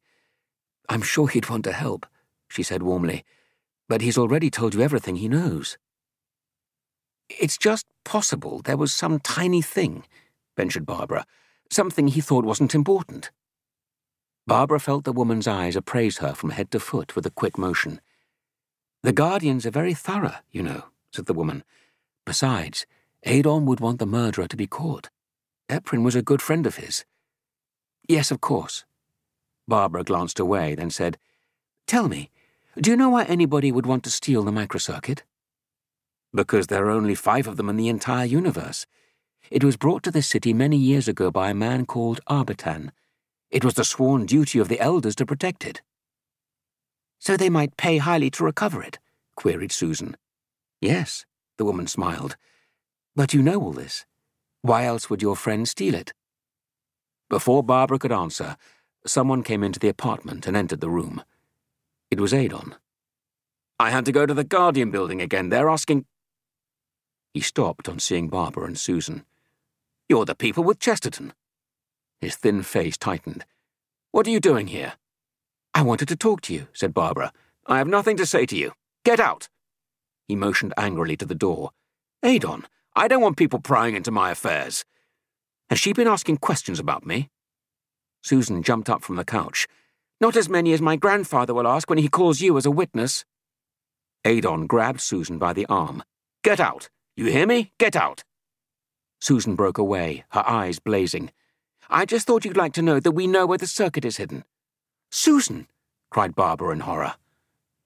Adon stood stunned in the center of the room. Then turning to face them, he said slowly, You know because Chesterton told you where he hid it. Now you're trying to throw suspicion on me. Well, it won't work." He advanced aggressively towards Barbara and Susan. "Get out before I—" "Before you what?" repeated Barbara, bravely standing her ground. "Kill us? Just as you killed Eprin?" cried Susan. Adon lifted a fist to strike Susan, but his wife jumped in and restrained him. "You better go," she said quietly. Without a further word, Barbara and Susan left. As they emerged from the apartment, they heard angry shouting inside. There was a cry, and an interior door was slammed roughly. Barbara bent down and peered through the keyhole. Directly in her line of vision on a small table in the hall was a push-button receiver. A hand, she couldn't tell whose, lifted the receiver and started to tap out a number. At that moment, Susan heard footsteps approaching. They could not afford to be caught spying, and reluctantly they retreated along the corridor. The court was not in session, and Larn, the duty officer, had been granted temporary leave of absence for a few hours. Eisen, the representative of the court, sat at his desk checking some documents against the daily court record. The telephone bleeped. Eisen picked up the receiver. "Eisen here," he announced in his haughty accent. As he listened, his eyes narrowed and he glanced uneasily around the antehall. A straggle of court officials came into view. "Don't say anything else." He lowered his voice to a whisper. "There are people near. I'll take it on the personal." He replaced the receiver and took up a miniature intercom unit instead. "All right, go ahead." He listened for a full minute without saying a word. Then he said softly, "You really think she knows something? You think our friend might not be able to go through with it?" His eyes narrowed. "Now listen carefully," he breathed. "This is what you may have to do." The next day, the court assembled in full session. The public seats in the main body of the courtroom were filled hours beforehand, and an expectant buzz filled the air. At the appointed time, the court clerks and their assistants, followed by the counsels for prosecution and defense and the witnesses, took up their positions. Lastly, the three judges convened at the head of the U-shaped table, and Ian was led in. He mounted the prisoner's dais, looking tired. Behind him to his left sat the doctor, flanked by Sabitha and Altos. A pile of reference books lay on the table before them. As before, Taran, the chief inquirer, sat midway between both counsels. Behind him, in the first row of spectators, the doctor could see Barbara and Susan. To their right, a few seats along, sat Adon, the Treasury Vault guard, and his wife Carla. Eisen, representative for the court, was called, and he began the case for the prosecution. His speech was a more careful and detailed version of his previous exposition, but whereas on that occasion Eisen had adopted a cool, matter-of-fact tone, he now began to couch his arguments more emotively, referring frequently and with haughty contempt to Ian as the murderer. He succeeded in so colouring his presentation of the crime that a swell of indignation rose from the courtroom. Arriving at his concluding peroration, Eisen picked up the spiked mace, recovered from the treasure vault, and now neatly labelled on the exhibits table below the judges, and held it aloft for all to see.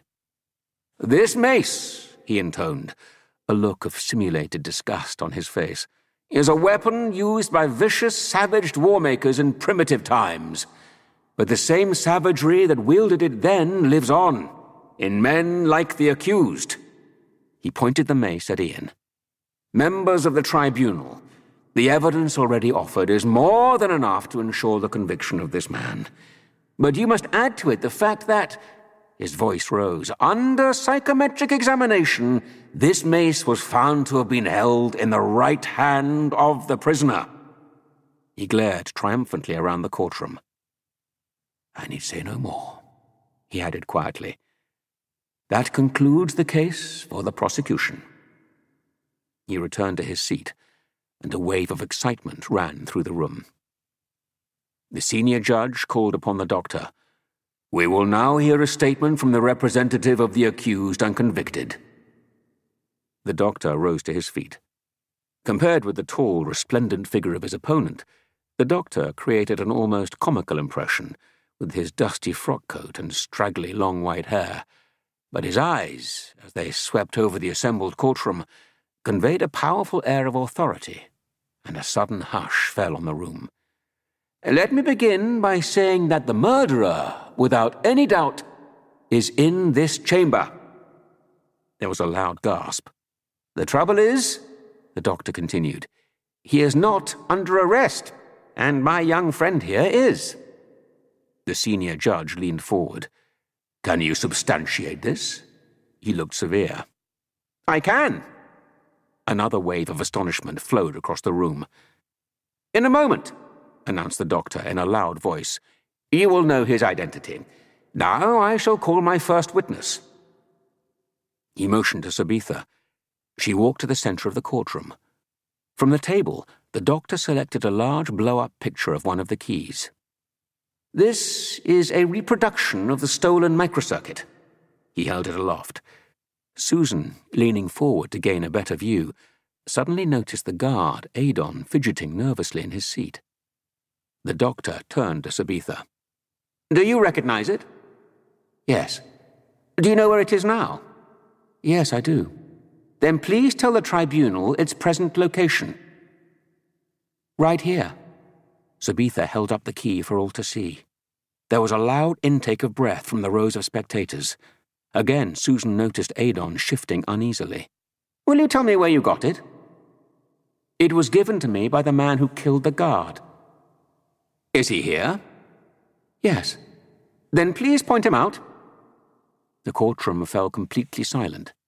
"There, sitting in the front row." Sabitha pointed at Adon. The courtroom erupted.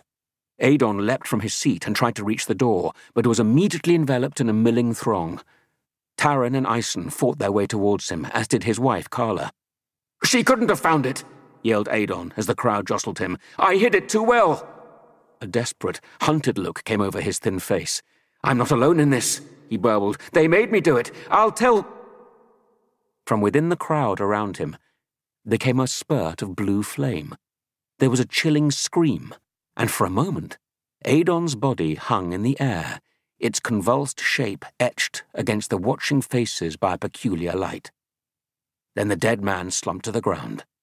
The crowd fell back horrified. Beside the body, as if by magic, appeared a ray pistol, undoubtedly the murder weapon dropped by someone in the throng. Susan fought her way through the crowd. She caught sight of Taran, Ison, and Larn, all near the dead man. Then a stifled sob rent the air, and Carla fell, weeping over the body. An hour later, order had been restored to the courtroom. The body had been removed, and Carla assisted from the scene. The doctor, Ison, and the 3 judges were conferring informally at the front of the room. "And so you see," explained the doctor, "the microcircuit that Sabitha showed to the court was not in actual fact the one stolen from the vault." The senior judge looked at him gravely. "You say you have 3 of the circuits in your possession?" "Yes, we came here to recover the last one. They will then all be returned to ARBITAN." The senior judge sniffed. "The fact remains that the 4th circuit is missing. Still in the place where it was hidden by the murderer Chesterton," said Ison. "Surely you don't still believe he's guilty?" the doctor remarked cuttingly. "I admit we resorted to subterfuge when Sabitha accused Adon of giving her the key, but I think the results justified our means." The senior judge broke in. "There are a number of other points that we would like cleared up." He consulted a list and began detailing them one by one. Across the well of the court, Taran was explaining his next move to the others. "And I'm having psychometric tests made on the weapon that killed Adon." "Psychometric tests?" queried Ian. "Yes. Experts are able to divine from an object the characteristics of the person who last had contact with that object." "Whoever killed Adon," said Ian, "must have been connected with the theft. If he'd lived a little longer, he might have told us everything." "It was his wife I felt sorry for," said Barbara. "It must have been an awful shock, first of all to learn he was a murderer, then to see him killed right in front of her. She shivered. "The doctors have given her oblivator drugs and taken her home to rest," explained Taran. Their attention was interrupted by a signal for the court to reconvene. As everyone settled in their seats, Altos whispered to Barbara, "Where's Susan?" "Gone to get Ian's statement." Ian had returned to the prisoner's dais. The senior judge waited for silence, then commenced. "It is clear that Adon was involved in either the theft or the killing. It is also clear that he had an accomplice, bearing in mind that the accused came here with the express purpose of recovering the microcircuit, and remembering the evidence against him, his guilt becomes even more obvious. Will the prosecutor please summarize?" Ison rose and addressed the court. "Despite the dramatics and hysterics of recent events," he nodded somberly towards the spot where the killing had occurred, "very little has changed.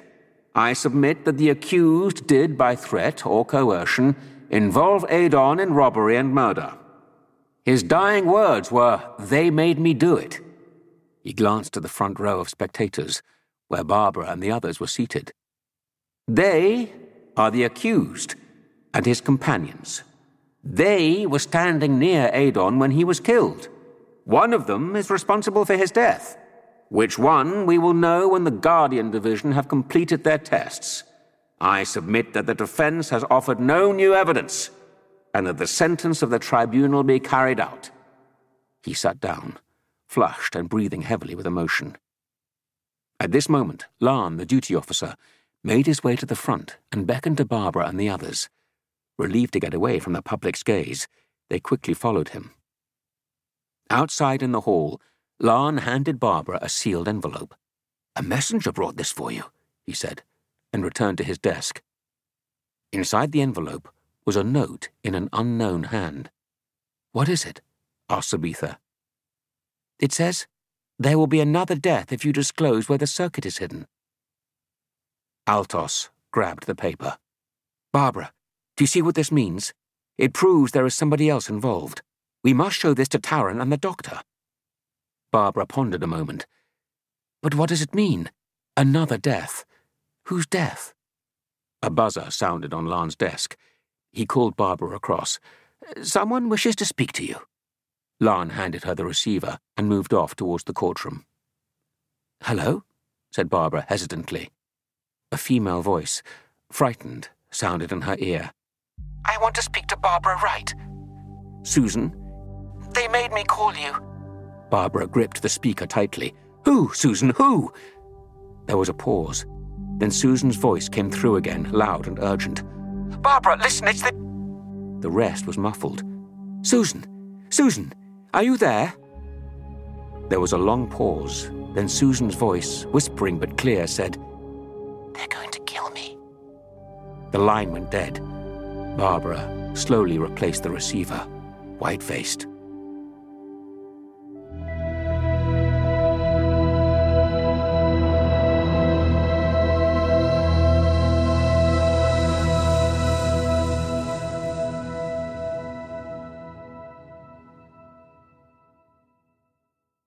Chapter 11.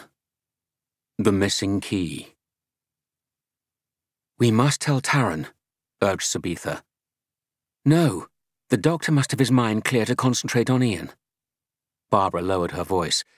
"Besides, how do we know Taran isn't implicated? Who'd suspect the chief inquirer? He was near Adon when he was killed." "So what do we do?" Barbara thought hard, then said, "Adon was the only one we knew for certain was connected with the crime. That's why he was killed. He must have been in contact with the others when they were planning the robbery. His wife might recall someone he was seeing a lot of." "If she does, do you think she'll tell us?" It was Altos who spoke. "She must be as keen to find the man that killed her husband as we are."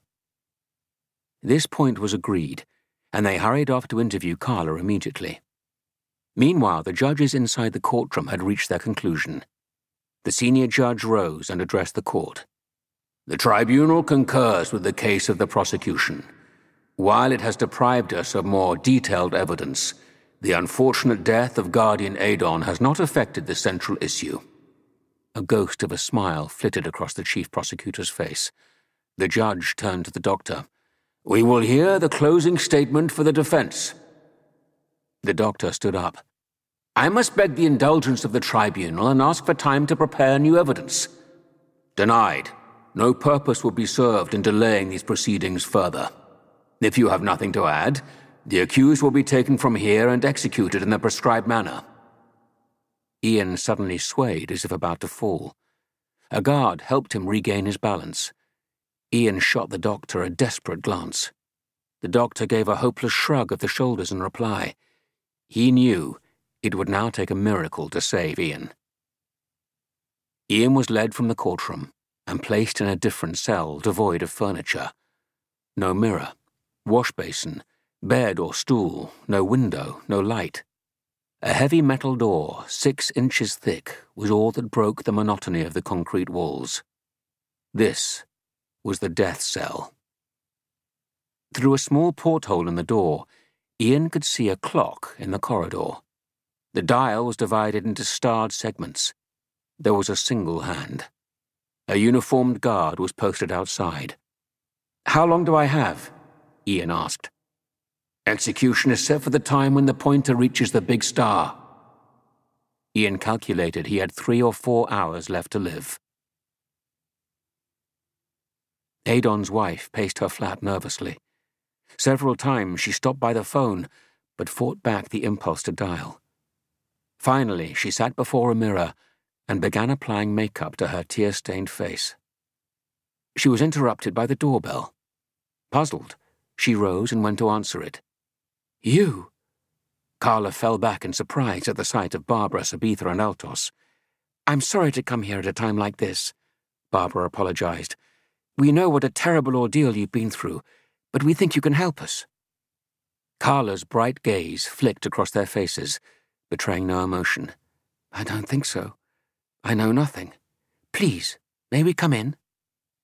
A moment's pause, then, if you must. Carla ushered them into the living room. Thank you, said Barbara. Turning to Carla with a serious look, she said, The people who killed your husband have kidnapped Susan, the young girl who was with our party. They've threatened to kill her, too, added Altos. We thought you might recall someone your husband had been seeing a lot of. Carla regarded the earnest face of the young man for a few moments, then replied, I know of no one. My husband was very secretive. He didn't tell me who he saw or where he went. Her lower lip trembled, and suddenly she was fighting back the tears. Now, please. Adon is dead. If he has committed a crime, he's paid for it. But I'll have to live with the memory of his crime for the rest of my life. She looked away, stifling a sob. I'm sorry, said Barbara gently. But you see, you're our only hope. Carla crossed the room and stood with her back to them, twisting her fingers nervously. Leave me alone, she said quietly and with dignity. I do understand and I sympathize with you. You must have been sick with worry since you spoke to her, but I just can't help you. She turned away, her face tear-stained and grief-stricken. I know nothing. There was an embarrassed silence. Then Barbara said, I'm sorry. You understand we had to try. The woman nodded and they left the room. Carla remained motionless until she heard the other door close. Then her face broke into a slow, evil grin. She stepped quickly to her bedroom door and threw it open. Inside, roped to a chair, was Susan, her mouth tightly gagged with sticky tape. Your friends were here looking for you, said the older woman. No, don't look hopeful. She smiled. They've gone and won't be back. They're like the rest of them. Stupid. She gave a bitter laugh. Suddenly the telephone rang. Susan's eyes followed the sway of Carla's elegant body across the living room and into the hall. Yes? Susan strained to hear the caller's voice. It was a man's. The trial has just ended, it said, faint and distorted. Chesterton is to be executed at the next zenith. Susan's heart missed a beat. Good. The old man didn't say where the circuit was hidden? No, said the voice. I certainly doesn't know. I'll get it later, then come for you. Be ready. I will. What about the child? Susan's eyes widened.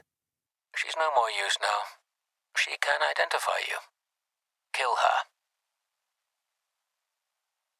"We must tell the doctor about Susan," said Altos, as the three friends hurried back to the courtroom.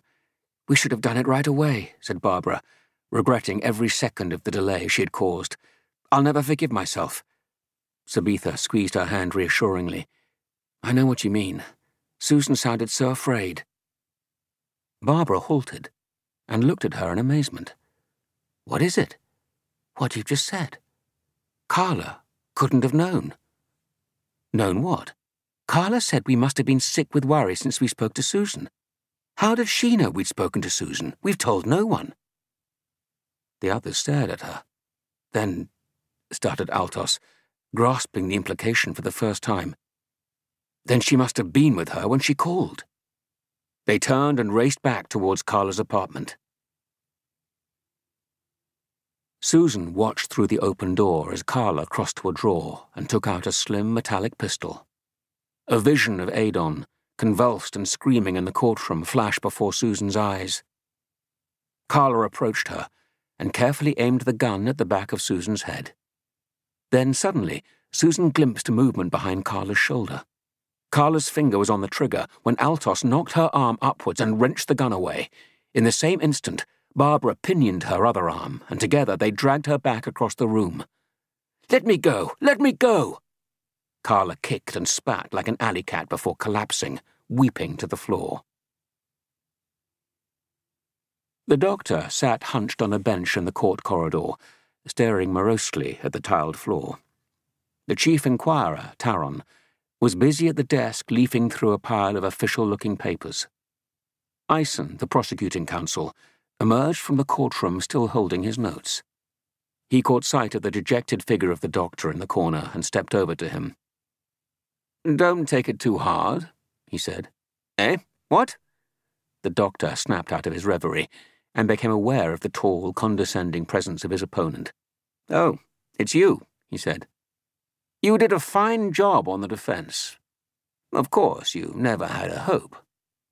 "I'm afraid you did a better job on the prosecution," replied the doctor generously. Ison bowed at the compliment. "I'm sorry we couldn't have met under happier circumstances," he said. "Goodbye." He bowed again and moved away to the desk. The doctor nodded politely, but his attention was on the pile of exhibits, which Lan, the court duty officer, was carrying out of the courtroom. They included the blow-up photograph of the microkey and the mace. Lan took them to Taron at the desk. "Excuse me, the exhibits and documents, sir. Where do you want them?" "In there for now." Taron indicated a large cupboard beside the desk. Lan nodded and started stirring the exhibits away. Ison gathered up his odds and ends and prepared to leave. "Well, I don't think there's anything else." He smiled at Taron, bowed politely towards the doctor once more, and moved off down the corridor. Taron waited for Lan to lock the cupboard, then crossed to the doctor's bench. "Time to leave, I'm afraid." "Leave?" The doctor rose, agitated. No. Can't leave now. We must find new evidence. Reopen the case."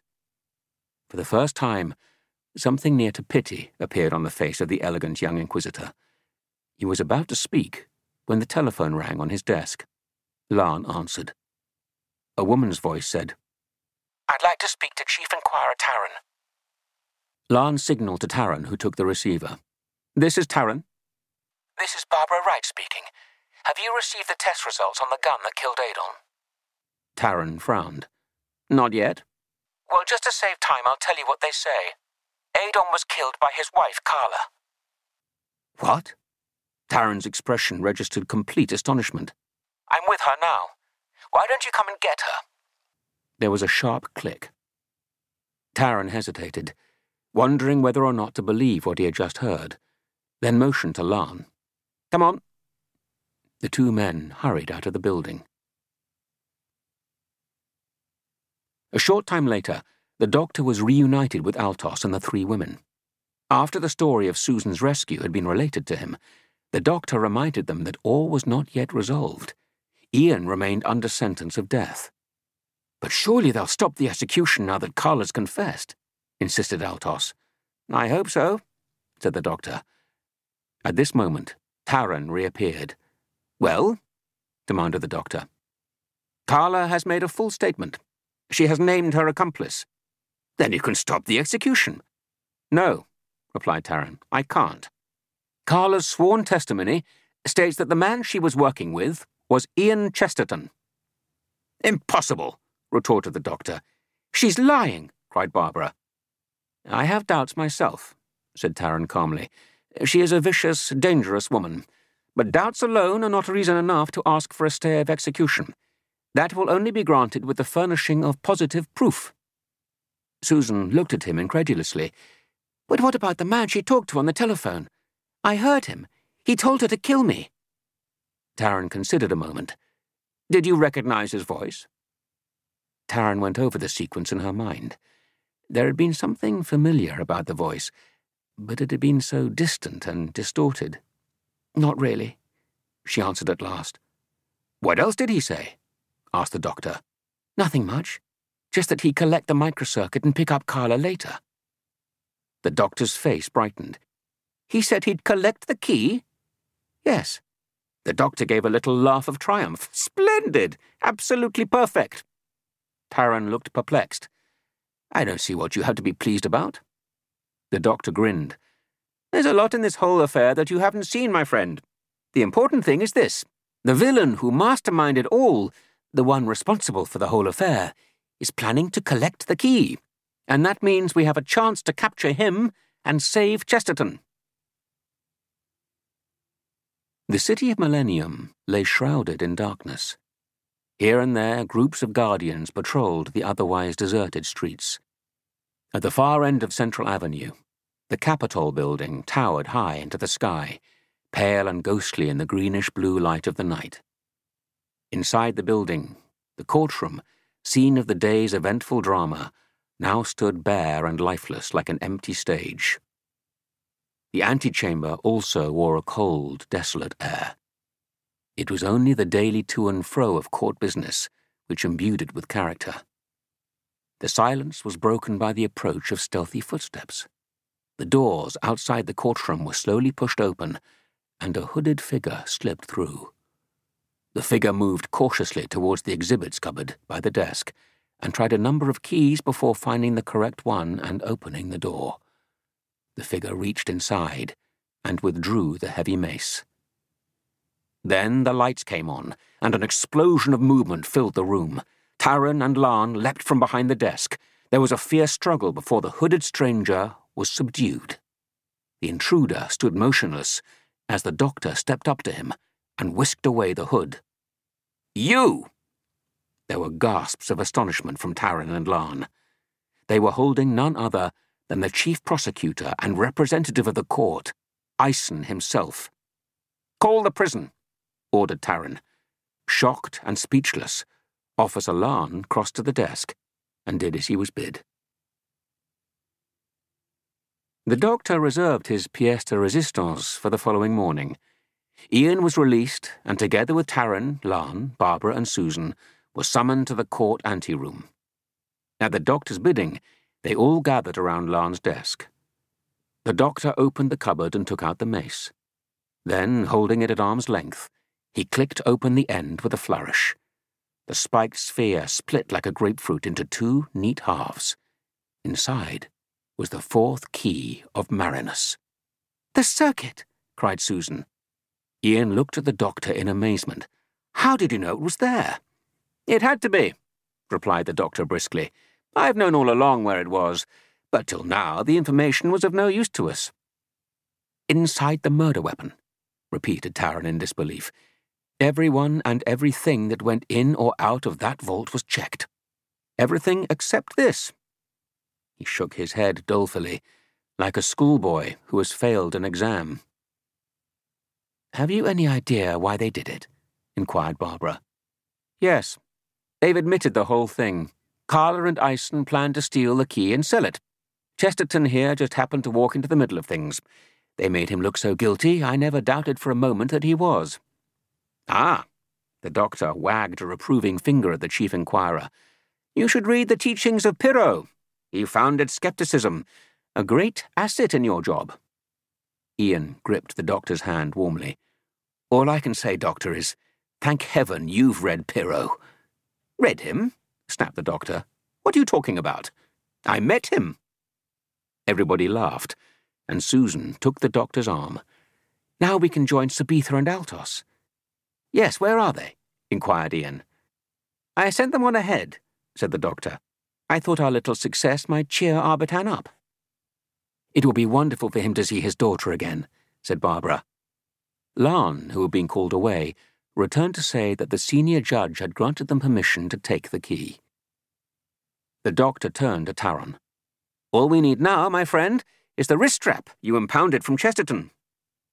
Taran went to a drawer in the desk and handed it over. I see you all wear them, he observed.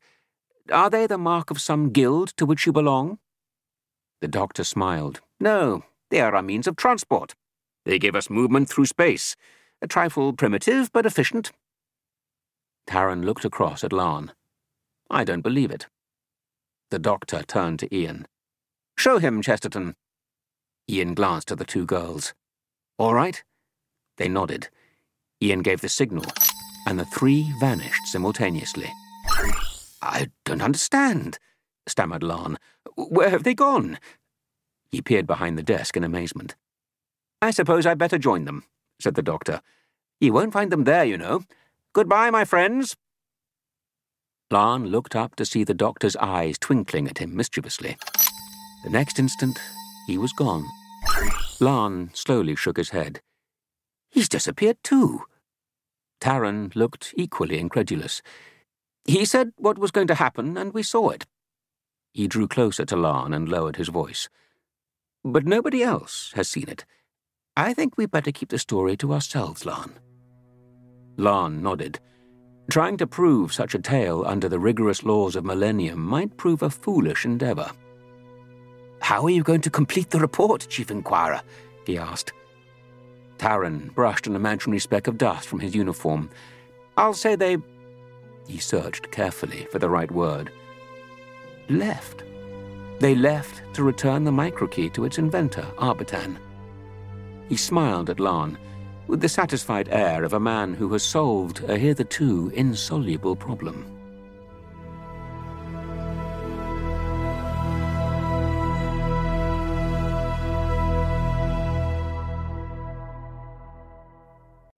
Chapter 12. Arbitan's Revenge. Altos sat strapped in a chair in the archive room of Marinus, the ropes cut into his bare arms and legs. Hovering over him like a large vulture was a hooded stranger. The stranger wore Arbitan's long robe and took great pains to keep his face and body hidden beneath the heavy folds. Even so, Altos had caught glimpses of dark, leathery limbs and a snoutish protuberance from under the hood. The unknown figure was flanked by two more creatures, whom Altos recognized from previous descriptions. They were Voords, ancient and dreaded enemies of Marinus. He had materialized in the marble city ahead of Sabitha. Two of the creatures had attacked him in a dark alley and dragged him struggling to their master, who now stood before him, hostile and menacing. He addressed Altos in a harsh, rasping voice. Arbitan is dead. I, YARTEK, am now in control. Altos winced at this brutal announcement of Arbitan's fate. His thoughts went out to the old man's beautiful daughter. What have you done to Sabitha? He asked quietly. His face was bruised and he spoke with difficulty. The hooded figure ignored the question. Where is the fourth key? I don't know. Altos stared defiantly to the front. YARTEK signaled to the two Voords. They slipped from the room. He returned to Altos. Why are you so stubborn? What purpose does it serve? I'm going to find out in the end. Altos remained impassive. What have you done with Sabitha? He repeated. YARTEK made no answer. A moment later, Sabitha was led in by the two Voords. She looked pale but unharmed. Altos noticed the chain with the keys was missing from her neck. The two gazed at each other in silence, unsure how to react. Altos was struck by Sabitha's regal composure. There was a sense of authority about her which reminded him of her father. He was about to speak when she turned to YARTEK and said coldly, "Why have you tied him up? He's of no use to you. He's just a servant. He knows nothing." The Voord eyed her cunningly. "He means nothing to you?" "I have no thoughts about him at all. I told you, he's just one of my servants. Let him go." "Sabitha?" Altos looked bewildered. "Be quiet. I did not give you permission to speak. I tell you, he knows nothing," she repeated to YARTEK. YARTEK pondered for a second. "In that case, if you think so little of him, as I gather you do from your way of treating him, it does not matter what happens to him." "Of course not. Send him away." She made a dismissive gesture towards Altos. "Yes, I can do that," replied YARTEK silkily. He moved behind Sabitha and drew close to her ear. "Or I can have him killed." Altos saw Sabitha stiffen. "After all," continued YARTEK insinuatingly, "he's only a servant." Sabitha's lip quivered and she closed her eyes. Altos saw she'd been playing a game and that this sly subhuman had outwitted her. The hooded creature turned to one of the guards. "Kill him!" The Voord drew his knife. "No!" shrieked Sabitha. Altos braced himself, imagining the cold steel plunging into his neck. Instead, there was an agonizing pause as YARTEK stayed the blow with a wave of his arm. "Useless lies!" He spat the words angrily at Sabitha's face. "Where is the fourth key?" "I'll never tell you. Never." Her eyes blazed with hatred. "But this man is no servant," sneered YARTEK. "He has traveled with you." He peered mockingly into Altos's face. "He is in love with you. I think he will tell me." Altos fought to contain his rage. How dare this creature, this subspecies, this frog-like abomination, presume to know anything of human affections? And yet, despite his anger, Altos realized the Voord had perceived what he himself had kept hidden. He was in love with Sabitha, and had been for some time. The shared dangers had brought them closer, and yet he had feared admitting it, even to himself, in case she should not return his love. "The man who loves me cannot betray me," said Sabitha in a level voice. "The man who loves you," reiterated the Voord with Machiavellian cunning, "cannot condemn you to death." He turned to Altos. "I can promise you one thing. Unless you tell me where the fourth key is, I shall order my creatures to kill her." For Altos, time stood still. Beads of sweat appeared on his forehead. His throat went dry. How could he condemn the country he loved to pernicious tyranny? How could he condemn the woman he loved to instant death? He heard himself reply, "The man who was with us, the doctor. He has the key." Sabitha hid her face in her hands. YARTEK gave what passed for a smile. Ian, Barbara, and Susan had materialized safely in a group in one of the many corridors in the Marble City. The travel bracelets should have brought them back within reach of the archive room, but without Altos and Sabitha to guide them, they were making slow progress. Suddenly, Ian held up a hand for silence. Someone, or something, was approaching. A strange, shuffling, tapping noise grew nearer. The next instant, the doctor rounded a corner and bumped straight into them. He leapt backwards, dropping his stick with shock. "Sorry," said Ian with a grin. "You've frightened the life out of me," snapped the doctor. He retrieved his stick and brushed himself down. "Is the TARDIS all right, Grandfather?" inquired Susan sweetly. "The force field has gone. I appeared in briefly and everything was in order." "Arbiter must have kept his promise," said Barbara. The doctor grunted, then waved his stick at them in annoyance. Come on. You're all wandering about here like a lot of farmyard chickens." "We were waiting for you," said Ian. "And now I'm here," retorted the doctor. "Really, Chesterton, you are irritating at times." "Don't be tetchy, Grandfather," said Susan. She led him off down the corridor. The others followed. After a while, Barbara said, "You know, it's a bit odd that Sabitha wasn't here to meet us." "Or Altos," added Ian.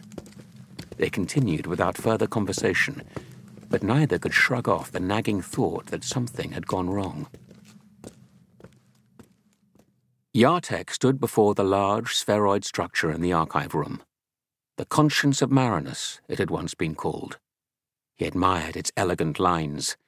Thousands of years of technological skill had been distilled into this sleek, sophisticated machine, the enticing repository of all power and knowledge on Marinus. The conscience had been YARTEK's lifetime adversary, the immutable obstacle between himself and his overriding ambition, control of Marinus. His secret immunizer had once nullified but not destroyed the machine's regulation of the planet. In the intervening years, the Keepers had reversed the effect of the immunizer, so that with the keys in place, the machine would once again exert its full power over all living creatures on the planet. YARTEK's dream, to harness this energy and might for his own evil ends, was now within reach. But the concealment of the keys had been ARBITAN's masterstroke, his trump card after death.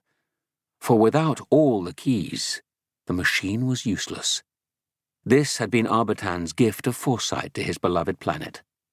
He could not have predicted the cruel twists of circumstance which had now brought all but one of the keys into the grasp of his implacable foe. YARTEK lovingly turned the gleaming microcircuits in his hands, then began inserting them into the machine. A Voord entered and said, "I have put them in the cell as ordered." YARTEK nodded. "Keep out of sight, but be within call." The Voord shuffled out obediently. YARTEK slotted in the last key and stood back from the machine. "One more," he said to himself quietly. "Just one more." The doctor led the way along the corridor. The steady tap of his walking stick echoed on the marbled floor. Suddenly he motioned for silence. The doctor's acute hearing had been alerted by a faint sound ahead. Ian moved up alongside him. They had reached a junction. As they waited, a Voord stepped around the corner, almost bumping into them. Ian grabbed him and smashed him against the wall. The Voord's bullet-shaped head hit the marble with a sickening thud, and he slumped to the floor, unconscious. They gazed down at the repulsive creature. "This may explain what has become of Sabitha and Altos," said the doctor gravely. "We'll have to split up and search for them." "I'll try and find ARBITAN," said Ian. "Give me the key, Doctor." The doctor handed it over. "Don't part with it until you're sure it's in the right hands." "I won't. Susan, you come with me." The two of them sped off down the corridor before the doctor had time to protest. He turned to Barbara. "Very well. You shall accompany me, my dear." Barbara knelt down and removed the Voord's knife. "I'll take this," she said, "just in case."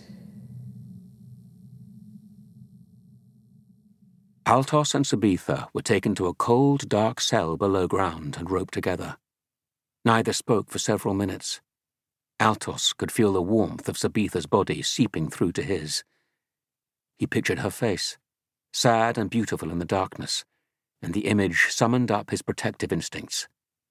He tugged furiously at the ropes binding his wrists, but the thick cord only bit deeper into his flesh. Sabitha's voice reproved him gently. "What's the use? Even if we untie ourselves, we'll never break the door down." Altos choked back his frustration. "At least I could defend you." Sabitha turned her head slightly, so that her cheek just touched his. "You're with me, Altos," she whispered. "That's all that matters." "I shall never leave you," he replied, and his voice trembled. After several detours, Ian and Susan eventually found their way to the archive room. They had seen no more Voords and hoped to find ARBITAN still guarding the conscience. The room was just as they had left it. The machine stood like a colossal modern sculpture in the center. In a chair in the shadows was a crouching figure. A heavy cowl masked his face. "ARBITAN," said Susan softly. The hunched figure made a slight movement of acknowledgement. Ian said, "So you're all right. We were afraid—" "Have you brought the key?" There was something odd about ARBITAN's voice. It was sharper, more anxious. "Where's Sabitha?" inquired Ian. "Where is the old man?" countered the hooded figure. "He is the one who has the key." Susan felt herself growing angry. "What's the matter with you?" she burst out. "We've done all these things for you, and all you can think about—" The hooded figure interrupted her. "Forgive me. The keys have filled my mind for so long that I've become insensitive to anything else. Sabitha is safe and well." Ian moved in closer. "Do you know the Voords are still—" "Stop!" commanded the hooded figure. "Do not come near me. Power from my machine escaped. I am suffering from a dreadful disease." Susan peered more closely at the hunched figure. "Can we do anything?" "Sabitha alone knows the cure." "Where's Altos?" asked Ian. "The young man who attached himself to her while she was away." The hooded figure shifted in the chair. "Is he a good man? Is he sincere in his feelings?" Ian looked puzzled. "What are your impressions?" He phrased the question slowly. "There are many races on Marinus. He looks and sounds well enough, but—" Ian said, "Naturally, we like and admire him. But he is a stranger to you. You must make up your own mind." "I agree. But the key, the final key, do you have it?" "Yes." "Ian," whispered Susan in alarm. "I have it here," said Ian, ignoring her. "Throw it down." Ian dug in his pocket and took out the key.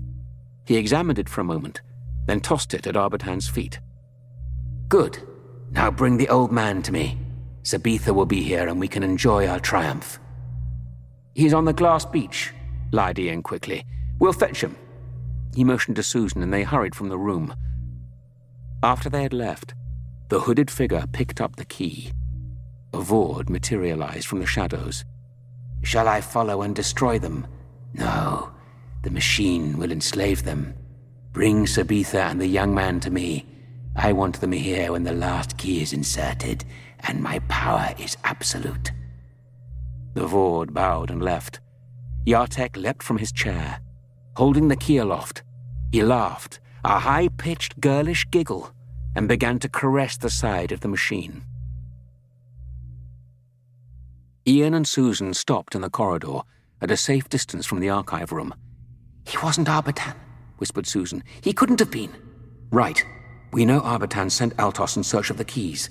This one is saying Altos is a stranger. That's why he kept in the shadows all the time. I thought it was odd." "Why did you give him the key?" Before Ian could reply, there was a cry, and Barbara came running towards them, distraught. "The Voords have captured the doctor," she gasped. "They're everywhere." Ian grabbed the two women and pulled them into an alcove. Seconds later, a phalanx of Voords marched past. When they were safely gone, Barbara continued her story. She had followed the doctor's captors as far as she could. He had been led underground, to a dungeon, she thought.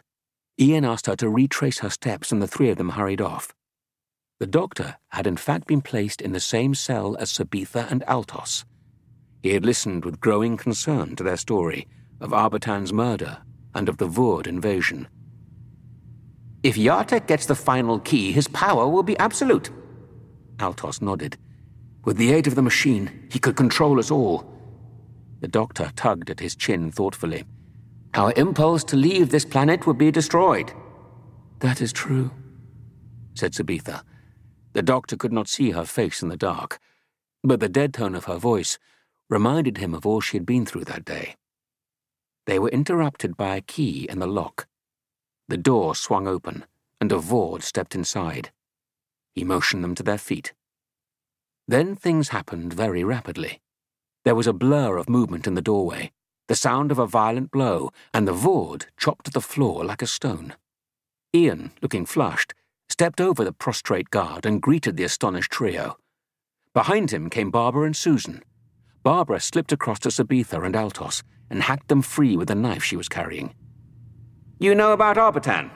barked the doctor. Ian nodded. "We met the man who was taking his place." "Give me the key, Chesterton. We must destroy it." "Ian gave it to him," said Susan. "What?" The doctor thrust his nose against Ian's face. "You gave it away?" Ian laughed nervously. "I gave him a key. Do you remember that fake key? Barbara, you found it on top of that idol." "Of course I remember." "Well, that's the one I gave him. Here's the genuine one." He held up the microcircuit. The doctor's face creased into a broad smile. "Chesterton, I congratulate you." Sabitha addressed them urgently. "We must go. Quickly, leave the building." "Why?" asked Ian. Altos took his arm. "YARTEK may put that false key into the conscience any moment. It will bring the machine back to life, but once it feels the full force of power, it will break under the strain." Ian stared at him in horror. "You mean the machine will blow up?" Altos nodded. "And everything inside the building with it." The doctor was the first to move. "Come on," he yelled. "The wall doors! It's our only chance!" They tumbled out of the cell and ran towards the upper levels of the city. "Somewhere here," panted the doctor, as he reached the spot where he had fallen through the wall. "It was a small stone. It moved under my hand." As they scoured the wall like blind men, a Voord observed them silently from behind a pillar. A moment later, the Voord entered the archive room. YARTEK leapt angrily to his feet. "Why haven't you obeyed my commands?" he hissed. "Where is Sabitha?" "The others have set them free. They are in the upper corridor." The guard trembled beneath YARTEK's hideous gaze. "She has told them of her father's death, of course." YARTEK glanced down at the microkey in his hand. A smile illuminated his lurid features. "The machine's power will spread through the planet. There is no escape, except for us." He turned slyly to the guard and waved the key in the air. "I shall bring them back with this." He moved triumphantly towards the machine, his bulbous eyes gleaming with exultation. A lifetime's ambition was about to be realized. Years of patient scheming had brought YARTEK to the threshold of absolute power. Within a few minutes, he would control the machine, become master of Marinus, manipulator of all men's thoughts and actions, sole arbiter of good and evil, the undisputed, unassailable, untouchable Godhead. He inserted the last key and stepped back. The gleaming, crystalline structure began to hum and quiver like a glass bell. A red glow appeared at the center, growing in intensity as the humming sound grew louder. Then, spokes of purple light radiated outwards along the delicate metal connectors until the entire structure blazed like a giant Catherine wheel. Suddenly, the entire machine burst apart with the force of an exploding sun. In 1/1,000,000th of a second, YARTEK's flesh was seared to the bone, and the bone reduced to ash. The room, the guard, and 200 feet of surrounding masonry were simply scorched out of existence within the blink of an eye. As Susan's fingers discovered the small indentation in the wall operating the hidden doorway, there was an incredible explosion. The 5 travelers were hurled to the floor, buffeted by a wave of hot air which swept down the corridor. Seconds later, accompanied by a great roar, the roof began to collapse above them. "Out, all of you!" yelled the doctor as the door in the wall swung open. Stone debris rained down on them, and swirling dust choked their lungs. One by one, they scrambled through and emerged, bruised and bewildered, into the warm night air. They hurried across the plateau and into the rocky terrain which led to the beach and the TARDIS. Behind them, the pyramid city rumbled ominously. Large cracks zigzagged across the outer walls like scurrying lizards. As they reached the safety of the shore, the earth began to shudder, and turning, they saw the apex of the pyramid topple. A tremendous spout of fire shot into the sky like a volcanic eruption. Molten rock cascaded down the outer walls, and within minutes, the entire edifice was a raging inferno, illuminating the heavens for miles around.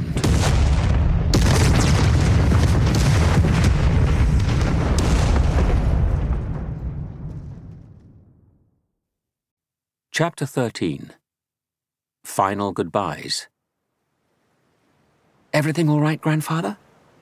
The doctor appeared in the doorway of the TARDIS and gave Susan a sharp look. "Go and hurry the others, will you?" he said. Susan smiled to herself. The doctor hated admitting that his capricious timeship gave him trouble. The doctor waited until Susan was out of earshot, then turned to Sabitha. "I'm glad of this little moment alone with you," he said gently. "You don't mind if I speak about your father?" Sabitha shook her long blonde hair. "Please." The doctor took her hand. "He was a wise and courageous man. His death must have been a great shock to you and the rest of your people." Sabitha nodded sadly. "His life's work has been destroyed." "No, I wouldn't say that. Your father's work will go on, not in the same way, of course. I don't believe men were made to be controlled by machines, my child. You see, a machine can make laws, but it cannot preserve justice. Only human beings can do that." He tilted her chin. Sabitha looked into his laughing, friendly eyes. "Now it's up to you and Altos to carry on the good work," he said. "Goodbye, my child, and bless you." He turned and entered the TARDIS. Sabitha pondered on the doctor's words. There was hope and comfort in them. It was as if he knew what the future held for her. She felt calm and reassured. Altos appeared with Susan, followed by Barbara and Ian. "What will you both do now?" asked Susan, pausing beside the TARDIS door. Altos glanced across at Sabitha and took her arm. "Return to the City of Millennium." Sabitha nodded. "We have our travel dials, and it will be a good place to start." She thought of the doctor's words a few moments before. "What about this key?" said Ian. "The one I didn't give to YARTEK." "Why don't you present it to the doctor?" suggested Altos. Ian looked at the small, intricate piece of plastic in his hand and thought of the hardships it had caused. It was a bittersweet memento. "All right," he said. "I will." He felt easier leaving it in the doctor's possession, even if it was quite useless. "Goodbye, Barbara, Susan, Ian," said Altos. The men shook hands while the girls embraced. "Look after her, Altos," said Barbara. The young Marinian looked lovingly at Sabitha and smiled. "You may rely on that." Altos and Sabitha watched as Ian and the two girls climbed into the strange blue box. Seconds later, a white light started to flash on top, accompanied by a mysterious groaning noise. Then, gradually, the rectangle of blue faded away in front of their eyes, and they were alone on the empty beach.